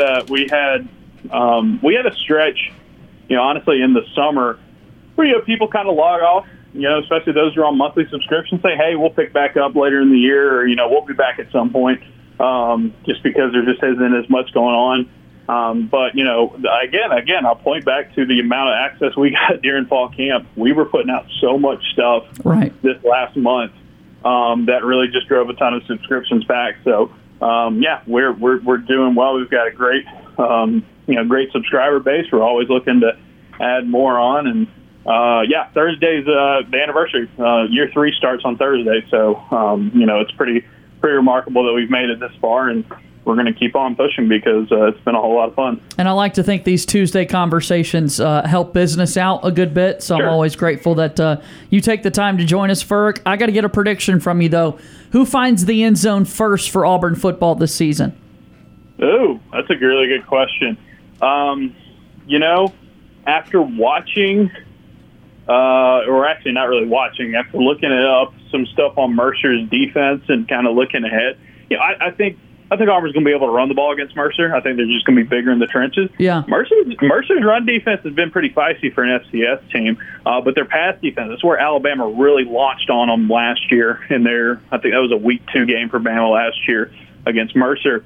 So I'm going to say the first touchdown of the season for Auburn is going to be through the air, and I'll say it'll be a touchdown pass from TJ Finley to you know what? I'm kind of leaning. I've been leaning towards a couple of guys this year. Anyone who's listened to me knows that Tavares Dawson's like my breakout pick of the year. But I'm going to go with Malcolm Johnson Jr. I think he's got the speed to burn them. And I wouldn't be surprised to see Auburn kind of soften up that Mercer defense, take a shot, and see if anybody at Mercer can stay in front of Malcolm Johnson. So the prediction's Finley to Malcolm Johnson Jr., which means it's going to be a touchdown run from Tank Bigsby. Tank Bigsby feels like the safe bet, and it is the safe bet. It is the safe bet.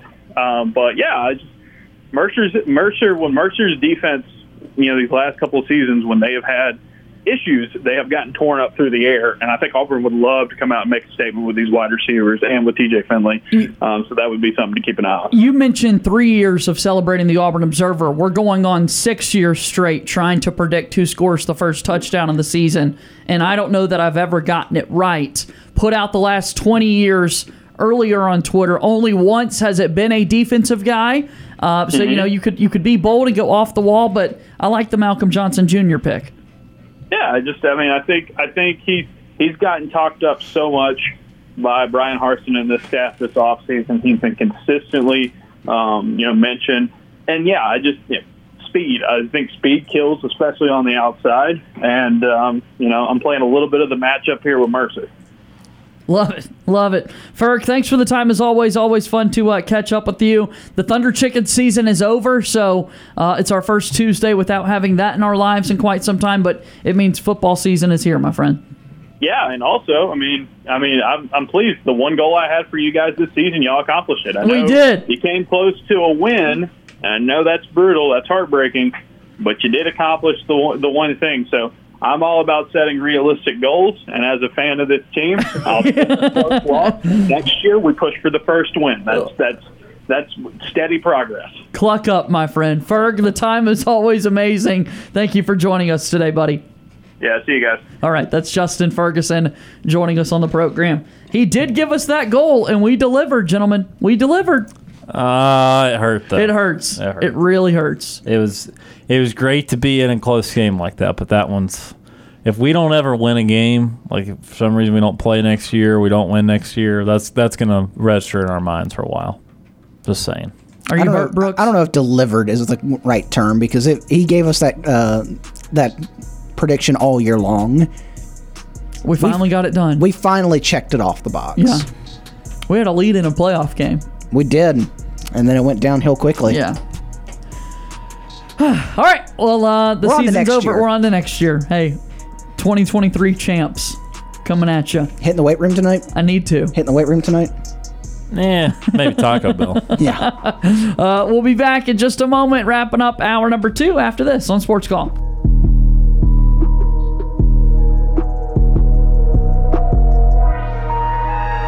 Follow us on Tweeters. Follow our Sports Call host, JJ Jackson, on Twitter by searching @JJ_Jackson_. And follow the show on Twitter by searching @SportsCallAU. Hashtag, is that 2 words? I'm Jeff Whitaker Jr., former Auburn Tigers defensive tackle and national champion, and you are listening to Sports Call on Tiger 95.9.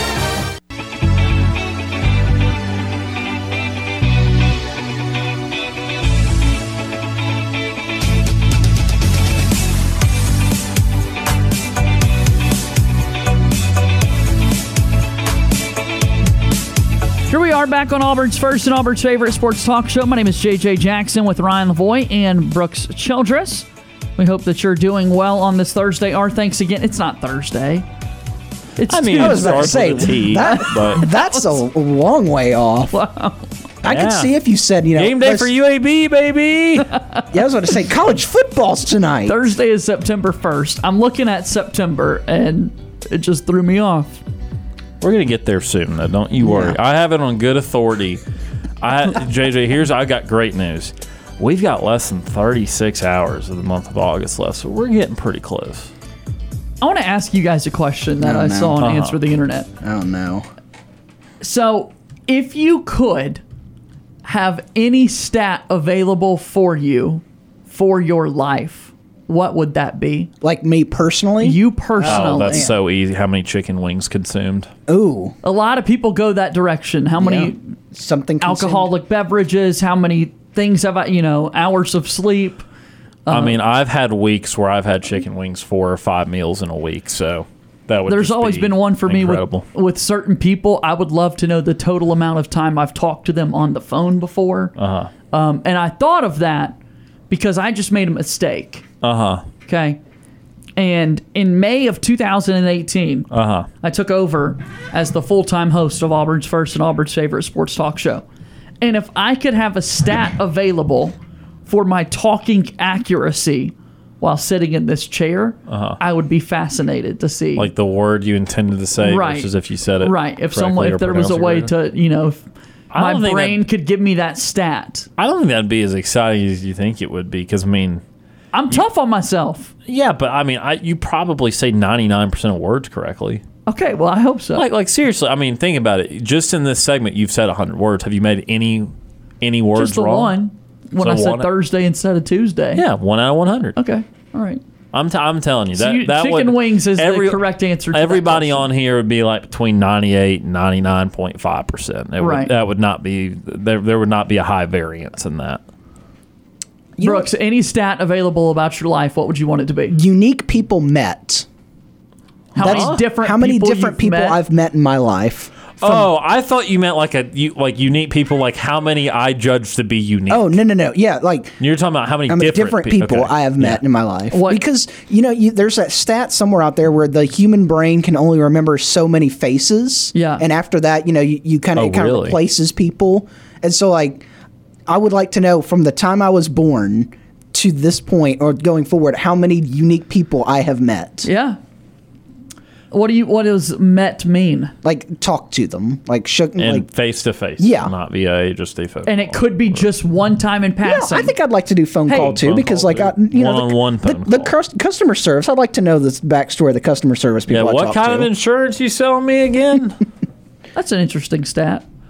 I'll give you another one. Yeah, I need I'll give you another one that I stew on a lot, and I'm not going to ever get there, but I think I can maybe get a good estimate if I really deep dive on IMDb. I want to know how many movies I've actually watched. That's a good question. And the way I'm trying to do that, and I've not gone deep dive enough on it yet, is I rate every movie I've seen. And it keeps track of how many all the movies you've rated. So therefore, you can then see it totals it up how many movies. And I'm at a couple hundred right now because I haven't gone through all the movies. But because movies are these pretty good time. I don't want to say wasters. They're not wasters, but they take up a good chunk of time. Right. They take up 1.5 hours to 2.5 hours, even 3 if you're watching Titanic or something. Titanic's longer than 3.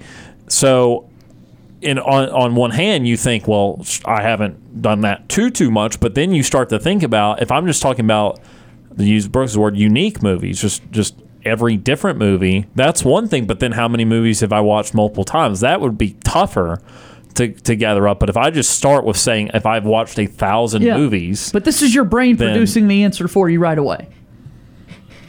Huh? So you'd be able to get to that answer. That would be fascinating to know the information. That's why it's interesting to me, because if I've watched 1,000 movies and they average out to around 2 hours, well then that's 2,000 hours worth of movies just off of unique movies plus whatever I've watched multiple times. So That's a lot of time spending watching a movie. How many hours of your life have you spent playing video games? More than that. Net all that. Net all loss of of golf balls in the course. That's what I'd like to know too. That's a good one. What do you about you? What about you? I like the stats talking.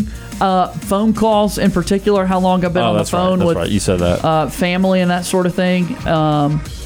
Yeah. But what about the second one? Dr. Pepper's consumed. Yes, that's what I want for you. There it is. That's what I want for you. Not the vitamin waters, the Dr. Peppers. You've been doing that for years and years. Yeah. Yep.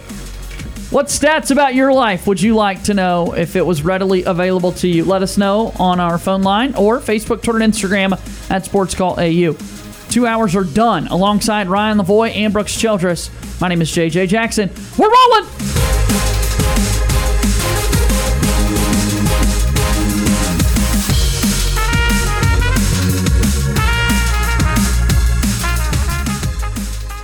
2 hours of Sports Call are finished. Don't touch that radio dial. We've got one more hour to go. Whether you're leaving work, cruising around town, or listening on demand, we've still got some fun left for you. To be part of the show, give us a call at 334-887-3401 locally or toll free at 1-888-9-TIGER-9. Auburn's first and Auburn's favorite sports talk show has been on the air since 1995 and is ready for 60 more minutes of fun. Now, let's get this hour of Sports Call started.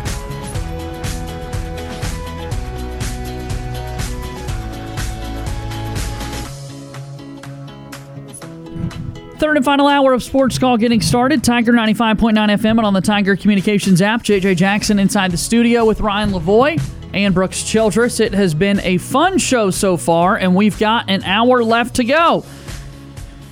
To get us started in the third and final hour, as we do each and every day, let's make sure we do this. We've already finished the first 2 hours of Sports Call today. Boy, that escalated quickly. I mean, that really got out of hand fast. It jumped up a notch. It did, didn't it? It's now time for the Daily Show recap. Can you repeat the part of the stuff where you said all about the things? All right, it's our Daily Show recap here today on Sports Call. Brooks, what's happened? A lot of stuff. We've had some great phone calls today. We've talked to Steve. We've talked to James. We've talked to Matt. We've talked to Terry. We've also had some great interviews. We had Chelsea Janes from the Washington Post, the Major League Baseball national writer, was on, talked a little bit about Major League Baseball heading into the postseason, toward the postseason here as we hit September. We also had Justin Ferguson on from the Auburn Observer, as we do almost every single week, and he's been he updated us on some of the headlines from around Auburn football. We talked about TJ Finley getting named starting quarterback and all the things surrounding Auburn football. So we had a really good show, and then of course we pondered the question as we went to the hour break: what stat would you like to know from your life? And I'm thinking about over the break, I would also like to know pizzas eaten. I think Ryan, you went down the path of wings eaten. I would like to know pieces of pizza eaten. Our intern, Drew Bahena, just came up with some good ones, too. Like the total time that you're looking at a screen in your life. What does that stat look like? That's really good intel right there. And he had another one that I'm blanking on now. But when you're talking about what kind of screen? Phone screen, TV screen? Yeah, just total, anything. Movie like screen. if you could see how much time they're looking at a phone. Now, do I get counted twice if I have two TV screens on? I don't think that probably wouldn't be too fair to be able to do that. I mean, I guess your eyes can only look at one thing at once. But screen time would be interesting. This was the other one. And here's our question that we want you to answer today. If you could have the answer to any stat made available to you about your life, what would you want it to be? The number of chicken wings that I've consumed in my life, the number of drinks or whatever it be. Drew said this one too. What about if you were able to know the top 10 songs that you've listened to most in your lifetime, and that was made available to you? That's really interesting too. That is a really interesting good one. Because Spotify does the Spotify Wrapped does it every single year for those, but you're driving around listening to songs on the radio, and you have no control over that. Right. And so I wonder. You walk into a restaurant, you hear a song, You go to a stadium before a game. Yeah. Music is always playing. The number of times in your life that you've listened to songs. I was about to say, you used to be able to do a large chunk of it because the iPod, you could connect it to the iTunes store, and it would tell you how much. You literally tell you the number right. anytime you played something. So you can't control every single aspect of it. But I will say, if you like music that's not mainstream and does not get played on the radio or does not get played in stadiums, then you could get pretty close to knowing how much you listen to that song, honestly. You could. I think it's fun to think about. And is there a song that may have been like, I wonder if there was, you're a baby and, you're riding around in the car, you have no comprehension of what's going on around you. Right. What if there's a song that just your parents loved and they played over and over and over and you listen to that and that kind of skews the numbers there a little bit? Your brain could give you the information. And your brain, at that young age, your brain just like, I don't know what's happening. I'm just riding around. Your brain has 26 years of data that it's trying to sort through right now, man. Uh-huh. Gaga goo goo. I would want to know, actually, the setting that your first chicken wing was consumed. Ooh. I can't guarantee this is the first one. I know what set me on to chicken wings. We were living. Here we go. Story. He's adjusting himself in his seat. Here we go. It was because chicken wings are very important to me. We were. It was in elementary school. We lived in a town called Center Point back then, which is north of Birmingham. It's no longer a great place. We ended up moving a couple of years after this, but it was near Trussville, if you wanted that, or landmarker. And we were living at that house, so I was 4th, 5th grade, and used to watch ABC Family Sunday nights because it would be Kyle XY and some other shows. I think Falcon Beach was a random show on for like 2 years, Wildfire or something like that. And Dad made chicken wings, and he put Moore's wing sauce on them and put them in a big bowl, tossed them around in Moore's wing sauce, and I loved it. It was kind of like a vinegary wing sauce, and it was like the first time I knew I liked buffalo wings. And so, every Sunday, or at least most Sundays for a long period of time, Mom would come home from work, and Dad would make chicken wings just like that every single time. I'd, fight over if I got, 8 wings or 10 wings or 11 wings, even back in, 5th grade. And that's definitely when I started to love chicken wings. I can't promise you that's the first time I ever had them, but it was the first time I had them like that. So it was my memory sometimes be still trappy. So right. I remember vividly everything about that. Yep. Give us a call. Let us know what you would like to know about your life. 334-887-3401. All right, so football season is set to get going, and we've been talking about the National Football League a little bit. Want to do that a little bit more in detail here as we take a look at the upcoming season. We'll do some divisional previews here, taking a look at each of these conferences, and I want to start with the NFC East division today, taking a look at the 4 teams in that division between the Dallas Cowboys, the New York Giants, Philadelphia Eagles, and the Washington Commanders. When you look at that division, what's the first thing that comes to mind going into the 2022 season, gentlemen?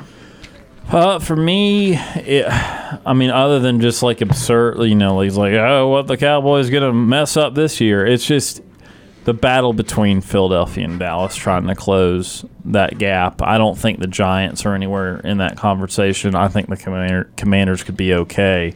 But a lot of people love Philly, and Philly's a team that I think people love every year, honestly. I think they're one of the 3 or 4 teams that I feel like Indianapolis is loved a lot every year. I feel like the Chargers are loved a lot every year, which I love the Chargers personally this year too. But I think that it's just, can the Eagles realistically actually live up to everything and challenge Dallas? That's for me the biggest thing to look out for.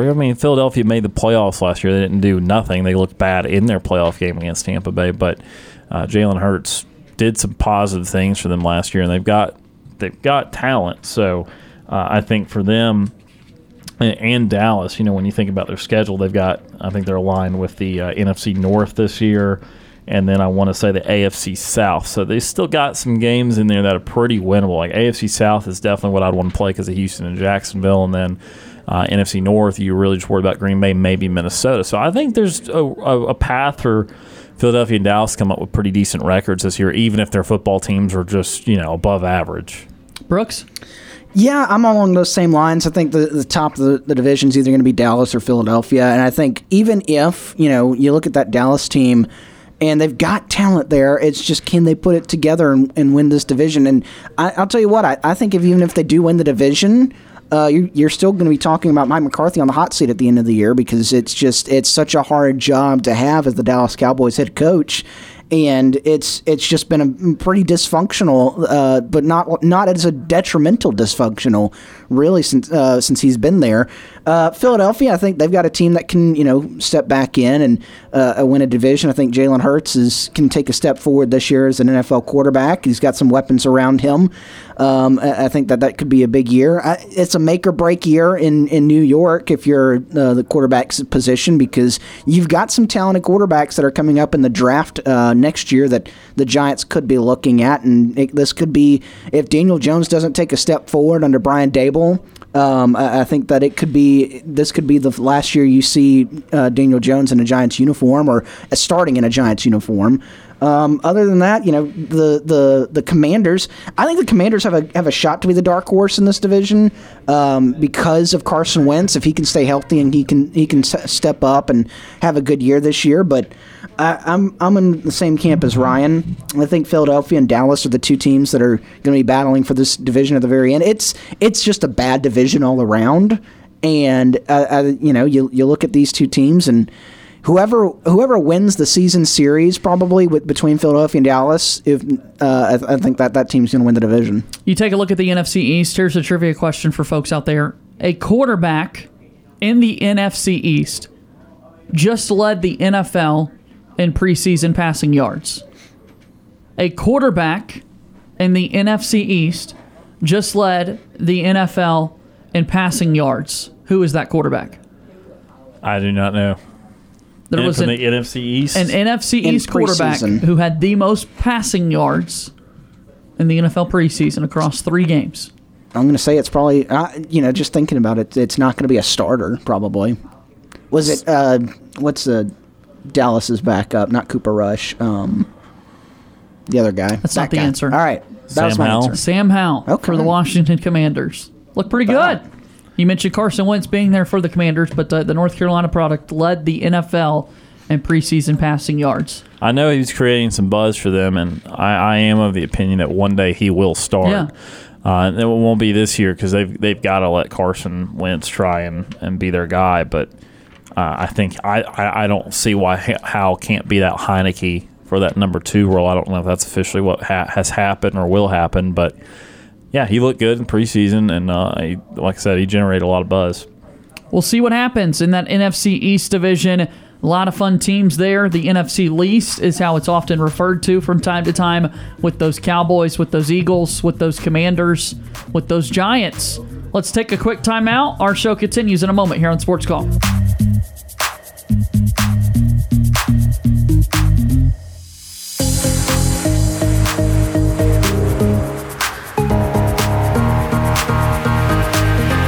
We need a timeout.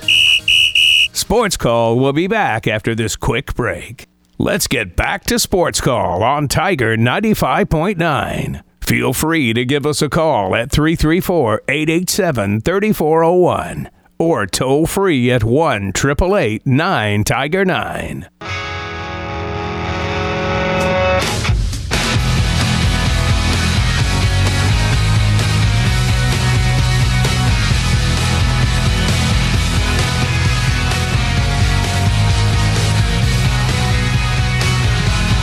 Welcome back into the program. It's Sports Call, Tiger 95.9 FM and on the Tiger Communications app. JJ Jackson inside the studio with Ryan Lavoie and Brooks Childress. Moving forward on the program here as we hope that you are doing well. It's game week for Auburn football. On Saturday, they're taking on Mercer from inside Jordan-Hare Stadium. It's also the end of the NFL preseason. 53-man rosters are out. Guys are getting those final calls. Did they make the team or not? It's always some of the most gut-wrenching footage to watch when you get a show like Hard Knocks that's become so popular, to walk these guys into the coach's office and to find out, hey, kid, you made the team, or not so much, not happening.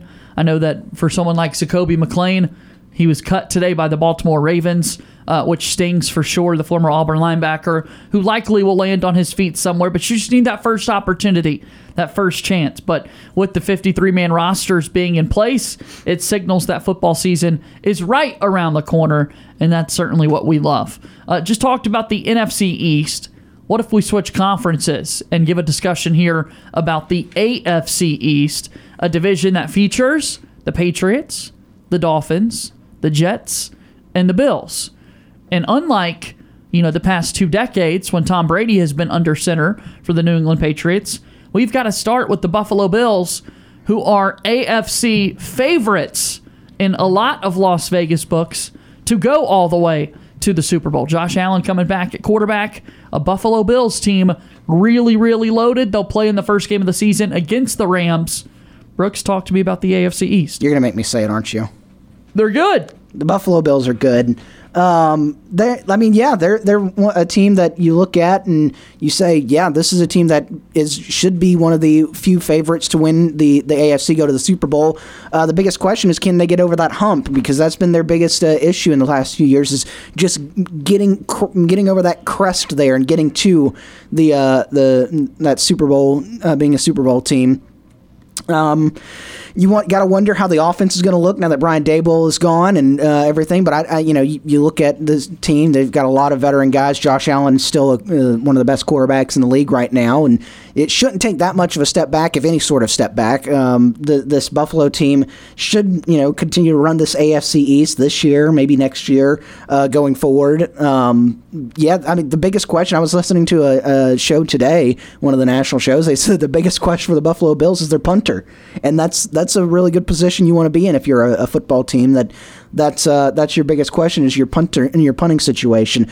The second team could be either the Patriots or the Dolphins. How anything stacks up. There's a lot of positive stuff coming out from Miami right now. Tua's got a really, really good receiving core now, adding Tyreek Hill over the offseason. And so you've got a new coaching staff down there too, and so this could be a good year for Miami to take a step forward. I think this is going to be a year. It's not as big of a deal, like what I said in the last segment with Daniel Jones, how that in the NFC East, that this is his proving year. But I think this has got to be a year that you see some improvement from Tua, or else the Dolphins may start, start to look somewhere else. Maybe not this year, but may start to get it. Say, hey, maybe we need, in the next couple of years, we need to start looking for a quarterback here. Or you can make a move in the free agency, or making a trade or somewhere. But I think this has got to be a year that Tua's got to take a step forward, especially with the weapons he's got around him. The Patriots are the first time that anybody that's said this in a while are probably the biggest question mark, because you don't know what they're going to do without an offensive coordinator. You've got two guys in Joe Judge and Matt Patricia. Matt Patricia spent some time on the offensive side of the ball, but it was very, very brief. And he's been a defensive coach most of his career in the NFL. And then you've got Joe Judge, who's never coached on the offensive side of the ball. He's always been a special teams guy until this year, who's going to be calling the plays. There's a lot of people out there that think it's going to start with those two sharing play calling duties, and then some people could, there's been some rumors out there that Bill Belichick's, if it's not going well, Bill Belichick could himself step up and take over the offense, which who knows what that would look like going forward. And so you need to, the Patriots have some weapons, not number one weapons, obviously. They've got some talent there. But with this team, it's just a big question mark. I don't think they fall to fourth because the Jets still exist as a franchise, and though Robert Saleh does have them kind of trending in a good direction, it appears through at least preseason seeing it. They're still the Jets. They're still solidly going to finish in that fourth place and have a pretty good draft pick next year. But depending on, and this is I'm going to say it the same way with the Patriots and the Dolphins. As I said, the Cowboys and the Eagles, but obviously not to the same extent because neither of them are winning the division. I think whoever wins that season series between those two, if someone wins that season series, obviously you can have a split with one game apiece. But if a team wins that series, that's the team that's going to finish second to the Bills, and then the other team will finish third. Yeah, so I was looking up some statistics here for the teams, and Buffalo got so little out of their season when you're just talking statistically, because Buffalo ended up being the best scoring defense in the NFL last year, and they were the third best scoring offense, yet they went 11-6. Conversely, Miami, who everyone is really high on this year, things will make big strides. They were 22nd in scoring offense and 16th in scoring defense, yet they still pieced out 9-8. That was a 2-win difference when Miami did not have a side of the football that was better than 16th, and Buffalo did not have a side of the football that was worse than third. So I think Buffalo will be wonderful statistically again. They obviously had an epic game against Kansas City in the playoffs last year. And so I think Buffalo, I actually like Buffalo and the Chargers right now, maybe as my two best teams in the AFC. There's a host of teams right behind, not forgetting about Kansas City. I love what Baltimore can be with Lamar Jackson, obviously Cincinnati, the list goes on and on and on. But I think Buffalo is a clear favorite here because they're good on both sides of the ball. They obviously have a top quarterback in the league that can do multiple things.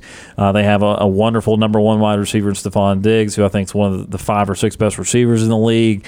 And again, that defense has proven. I think it could be a little slow out of the gates defensively for Buffalo because I think it's Tre'Davious White is out to start the year, or at least not expected to be in the first few games.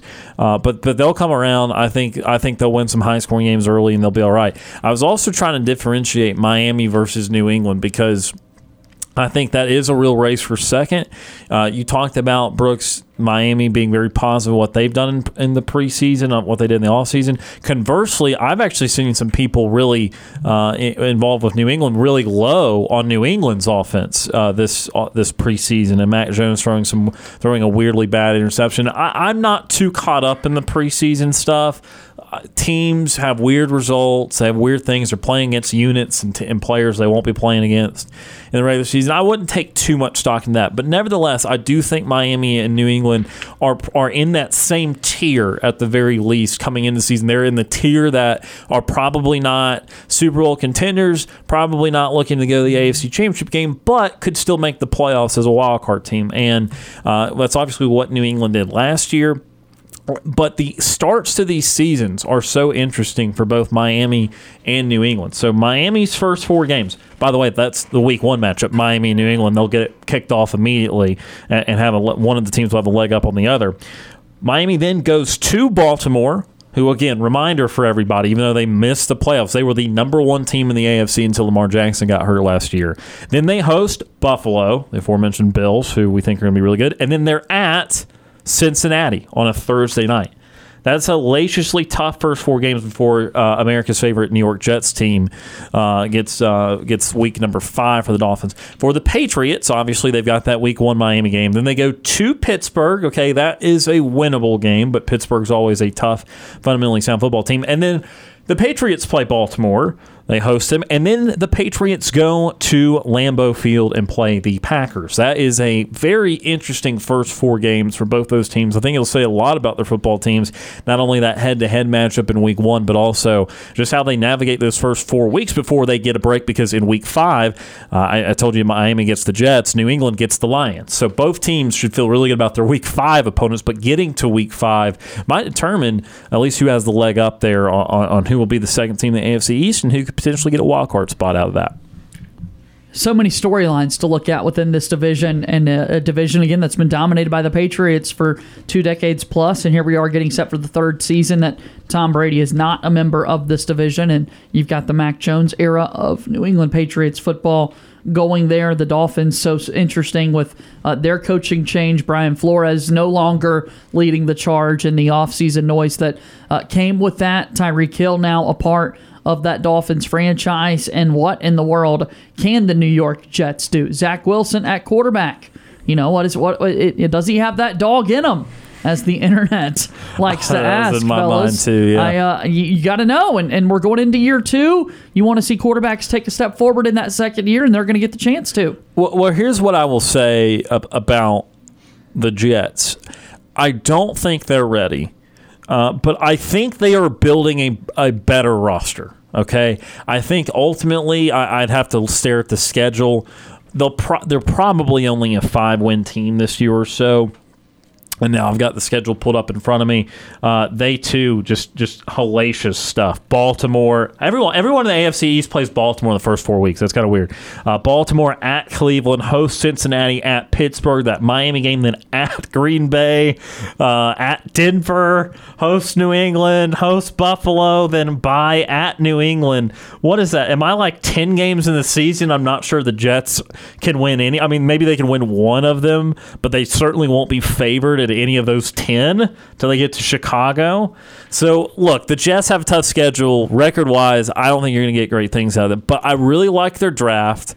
I really like Sauce Gardner. I like Garrett Wilson of Ohio State. Breece Hall as a second-round running back is solid. Jeremy Rucker, the tight end out of Ohio State, was productive. I love their front. Obviously, Carl Lawson should be healthy this year. For the Jets, Quinnen Williams is a monster up the middle out of Alabama. Sheldon Rankins, quality player. So they've got some young players. LaMarcus Joyner even in the secondary. They've got some young players that I really like. I just think they're too young. They're not going to be good enough specifically in that backfield. Michael Carter's an okay running back. He's a young running back too, but I don't love Zach Wilson, admittedly. I don't love their wide receivers aside from who they drafted, which was, again, I said was Garrett Wilson. You know, Corey Davis has kind of been a bust in the NFL. And then Elijah Moore at Ole Miss. You know, I liked Elijah Moore at Ole Miss, but I'm not sure how he translates in the NFL. So I just don't think there'll be any good offensively, but I think defensively, and that comes from the Robert Saleh stuff, Brooks, that I'm sure you've seen. Saleh's got that defensive background, so I think the Jets will keep some scores down, and they might be able to upset somebody just because I think their defense will cause some problems. But I still think they're clearly on that like Jaguars, Jets, and Texans tier. That's like these are the 3 teams that are clearly not making the playoffs, and then everyone else has a chance to. Maybe I know they're not this bad. That's not what I'm saying.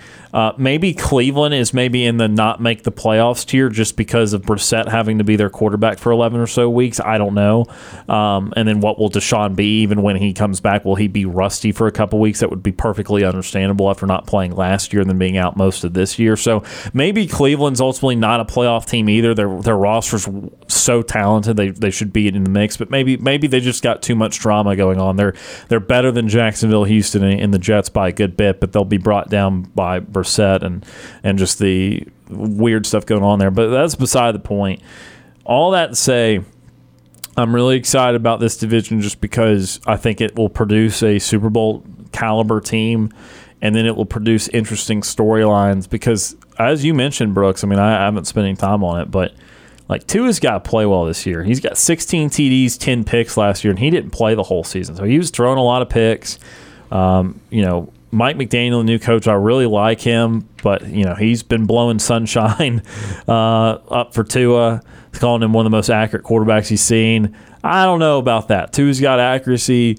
He's got some accuracy for sure, but you're throwing 10 picks and something in the decision-making process or something's going awry. And obviously, there's questions about his arm strength as well. So on paper, I love Waddle and Tyreek Hill, and maybe you just throw quick slants and just dice people up that way. But that's going to be interesting. 2 Alabama quarterbacks there in that vying for that second spot. I'd probably rather have Mac Jones. I'd also probably rather have Miami skill position players. So that kind of evens up the playing field there.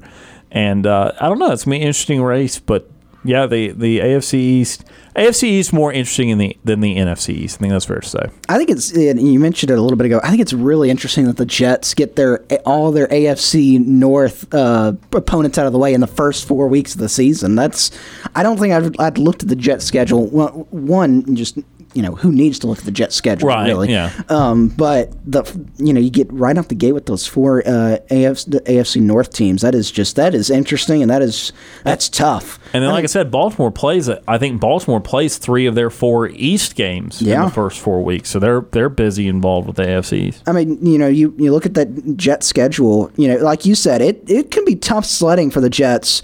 Up until you hit maybe that Chicago game in late November. Maybe the New England game, it could be close, because you just don't know what's going to happen with the Patriots. I hate to say that so much, but, you just don't know what's going to happen with them.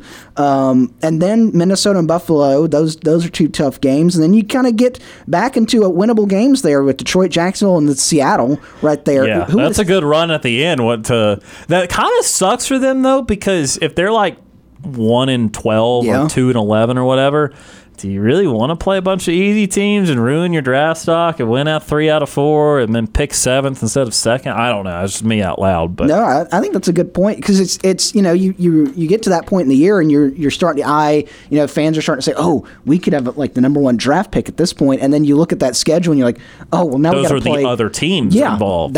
And so who is going to lose more out of those games? But that's just a very, very interesting schedule. I think Jets this year, and I said it a little bit earlier, and like I said, I think Robert Saleh's got them trending in a good direction. They're still not going to be that good this year. I think they could be one of these teams that you look back at the end of the year and look at their record and say they're a better team than their record says. Because, you could say, maybe 4 or 5 wins somewhere in there, and looking at that schedule. And you could say, well, they were in a lot of those games. There's a chance that they, some of these teams that maybe, that you play that maybe aren't going to win a division, especially a couple of those teams in the AFC North. You play, a couple of those teams, maybe you're in the game with Green Bay late, maybe you're in the game with Minnesota late. There's going to be a couple games in there that you're going to look at and say, they almost had that one. Like this team is a little bit better than what their record says. And, that go have a good draft the next year like they did this year, and you could put yourself into a much, much better position if you're the Jets. Well, and look at it too, Brooks. The NFL is not exempt from upsets either. No. I mean, look, it's still football, and these are all professionals. Look at 2 of the 4 Jets wins last year. They beat the Super Bowl running up Cincinnati Bengals. That's totally not the way to word that, but they won the AFC champion, or beat the AFC champion Cincinnati Bengals, and they beat the Tennessee Titans, who, correct me if I'm wrong, they ended up being the 1 seed, right? They ultimately lost their first playoff game, but they were the 1 seed. So they beat the 1 seed, and they beat the Bengals, who ultimately went to the Super Bowl. And, oh, by the way, I know this one very well. In the last game, the game before the end of the year, they should have beaten the Bucs. They had coaching malpractice, and they should have beaten the Bucs. And then Tom Brady gave them one more middle finger for old time's sakes. But they could have easily beaten 3 playoff teams out of their wins last year. So, look, that doesn't mean, they're on the cusp of something special this year. But like we're saying, we look at their schedule, and I say they're going to be favored to lose first 10 games of the year. They might win a couple. They might surprise someone like Tennessee and Cincinnati last year, and everyone be very upset that they did that. I was trying to look at some of these schedules here. You obviously expect the Bills to have a really tough schedule, because they were the number 1 team. The Patriots have a very, very interesting schedule this year, and it's a mixture of teams that you look at and you're like, man, that could be a very interesting game. Obviously you've got all the AFC North opponents, you've got all the NFC North opponents, but sprinkled in there with them, you've got the Colts, who you don't know what they could be like this year with Matt Ryan as their new quarterback. You've got the Cardinals going on the road to the Cardinals, and you're going on the road to Vegas this year. And Vegas has looked fairly well in the preseason with McDaniels as their new head coach out there, and Derek Carr continues to look good as their quarterback. And so there's some interesting spots on a lot of these schedules in the AFC East. I think overall, though, like what we said, Bills far and away best team in this division. They should not lose the game, or they should not lose the division. And then you've got a race between the Dolphins and the Patriots for potentially a playoff spot there, but just more than likely the second place. I think one of the things here why this everything's so competitive is, one, there's so many good wide receivers. It seems like everyone's got a guy who can make plays. A lot of teams have 2 guys. Heck, the Bucs have like 5 guys who make plays. And there's other teams. The Rams, Cooper Kupp's awesome. And what do we do? Get Allen Robinson. They're just loading up with wide receivers. These teams everyone has guys that make big plays for them. So that's 1. 2, just overall, the quarterback play in this league is in a really good place because there are some issues with the teams we're talking about today, right? With Tua, Mac Jones was just a rookie last year. We don't know enough about him. Obviously, same with Zach Wilson. But so many of these teams that are going to be really competitive and really good across this league, you look at just AFC, Josh Allen, Lamar Jackson, okay? If Deshaun Watson gets to play eventually and looks like his also, before Deshaun Watson didn't play, he was awesome. He's top 5, 6 quarterback in the league. When you think about Joe Burrow and what he did last year, you go out west, Russell Wilson, Justin Herbert, Patrick Mahomes, and Derek Carr in an entire division. That's a division. Matt Ryan now with the Colts. These guys that were maybe 12th or 13th, let's say 3 years ago, like a Tannehill or Cousins, if you had Cousins like 13th or 14th in the league, they're more like 18th or 19th now. Kirk Cousins threw for 300 yards. Statistically, Kirk Cousins will make you a happy fantasy owner. He will not make his franchise very happy because he will not meet the moment. Okay, you will not like that when he is having to do something in the clutch. But statistically, he's great. He's awesome. And this league has so many quarterbacks because you have your traditional throwers. But now you've got guys that are dangerous with their legs. And so there's this whole block of guys. Lamar Jackson, obviously. Jalen Hurts, what he can do. Russell Wilson's been a great thrower, but he's always been able to run as well.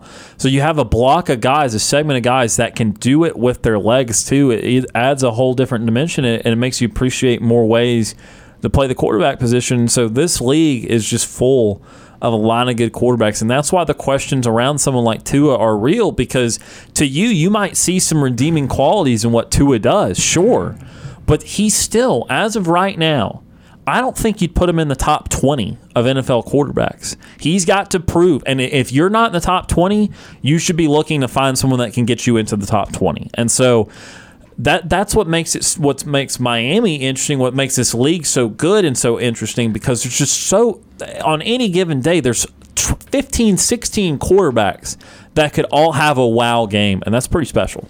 We're getting ready for football season. That's what's special, is that it's right around the corner, less than 10 days away from the start of the NFL season.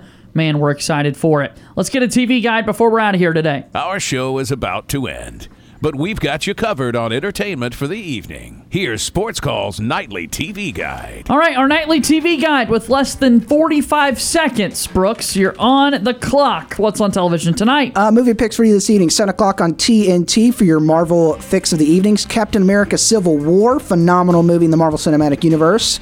Go watch that. If you're looking to knock out your whole evening, your other movie pick at 7 o'clock on Paramount is Titanic. That will take up you all the way up to bedtime. You say that because it's a very long movie. It is a very, very long movie. The U.S. Open tennis continues tonight at 6 o'clock on ESPN and ESPN2. Some great matchups in the men's and women's side of things. Featuring Rafael Nadal gets underway tonight. And he's the 2 seed in this year's tournament. Major League Baseball action tonight at 6 o'clock on TBS. It's the Los Angeles Dodgers taking on the New York Mets. Braves country are Dodgers fans this week for only 2 times in the year that happens. And, of course, at 6:20 on Bally Sports South, Colorado Rockies take on the Atlanta Braves. Max Fried on the mound for the Braves. He's back. Jose Urena on the mound for the Rockies. There you go. No Ronald Acuna Jr. to pitch at, though, for Jose. But we'll have fun watching the Braves game a little bit later tonight. I'm off tomorrow. Got Auburn volleyball taking on Alabama State on the SEC Network. Plus, Ryan Lavoie sits in the big chair. He does that coming up tomorrow. I'll see both of you boys later in the week, all right? Sounds good, brother. That's going to do it for today's show. As always, thank you so much for tuning in and calling in to Auburn's first and Auburn's favorite sports talk show. Thank you to Chelsea Janes and Justin Ferguson for joining us on the show. For Ryan Lavoie and Brooks Childress, I'm JJ Jackson. Thank you and good day.